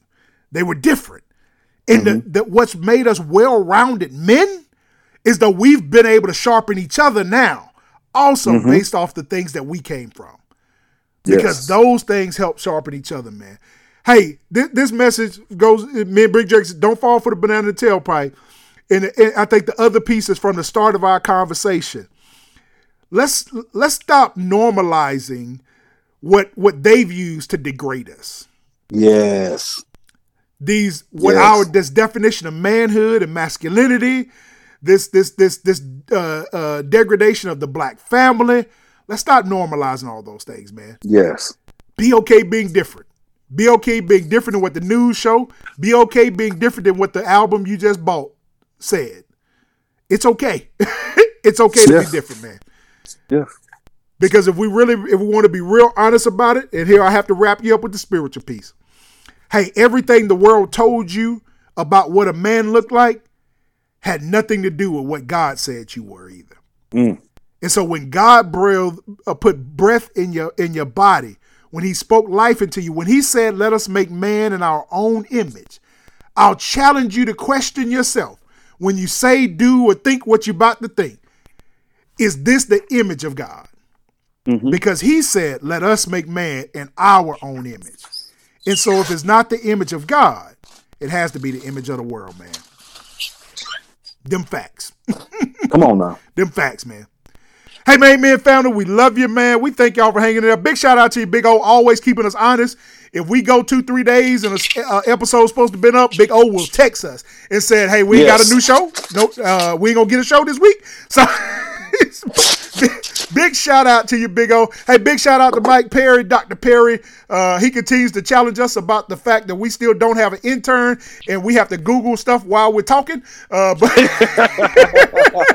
thank you for keeping us honest, family, man. Yes. Hey, family, we love you. It ain't nothing you can do about it. Tell somebody about the show, man. Share the word, man. If you enjoy what we do, hey, and if you ever have anything you want us to talk about or you have an opinion on it, man, please send it to us, share it with us. We'll definitely bring it up, man. We'll talk about it. Hey, we love you. Stay safe, man. Hey, don't fall for the banana in the tailpipe, man. Go find stuff out on your own. Hey, we out of there, man. We love you. Catch you next week. Peace.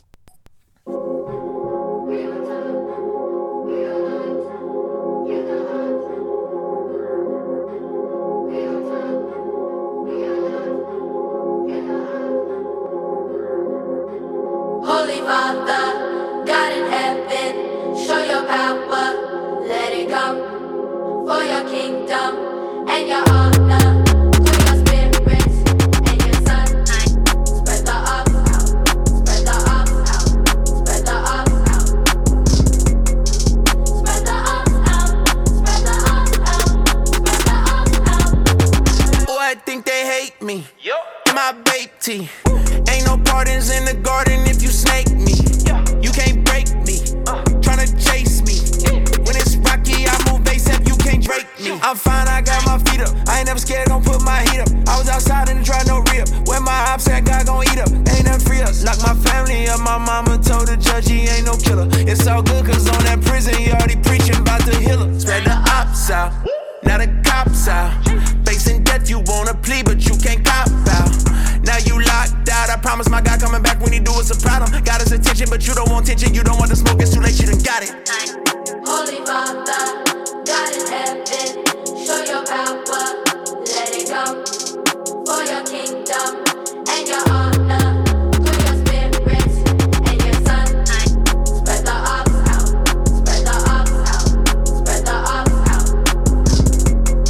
Spread the ox out, spread the ox out, spread the ox out. What's your intentions? I see your screws and your wrenches. You tryna break up the business, ruin my witness, spreading your lies and opinions. You don't deserve my attention, you's a pretender. We were so used to the code that my mama gave birth to a winner. Put all the ops on alert that we out in the trenches, and demons do not get forgiveness. Pray for repentance for all my family that's in it. I ain't the truth, I'm a witness. I got some blood on my hands, some dirt on my fingers. You know that I gotta go get it, I gotta go get it. Lord help me kill all my demons. I look in the mirror, I seen them. I had to be in my forced to get an abortion. I pray when I die I can meet them. They want me cheating, telling me open my DMs, eat all this fruit that I'm seeing. I got some people in prison, I need to go see them. And work for the Lord, I would be them. Yeah, I know they won't catch me lacking. See me off in traffic, yeah, I'm packing. Got that apostolic batchet. About that action, keep them 223s, but Jesus my assassin. If you asking, I'm still 116 until I'm in the casket. I see my ops tryna pop out.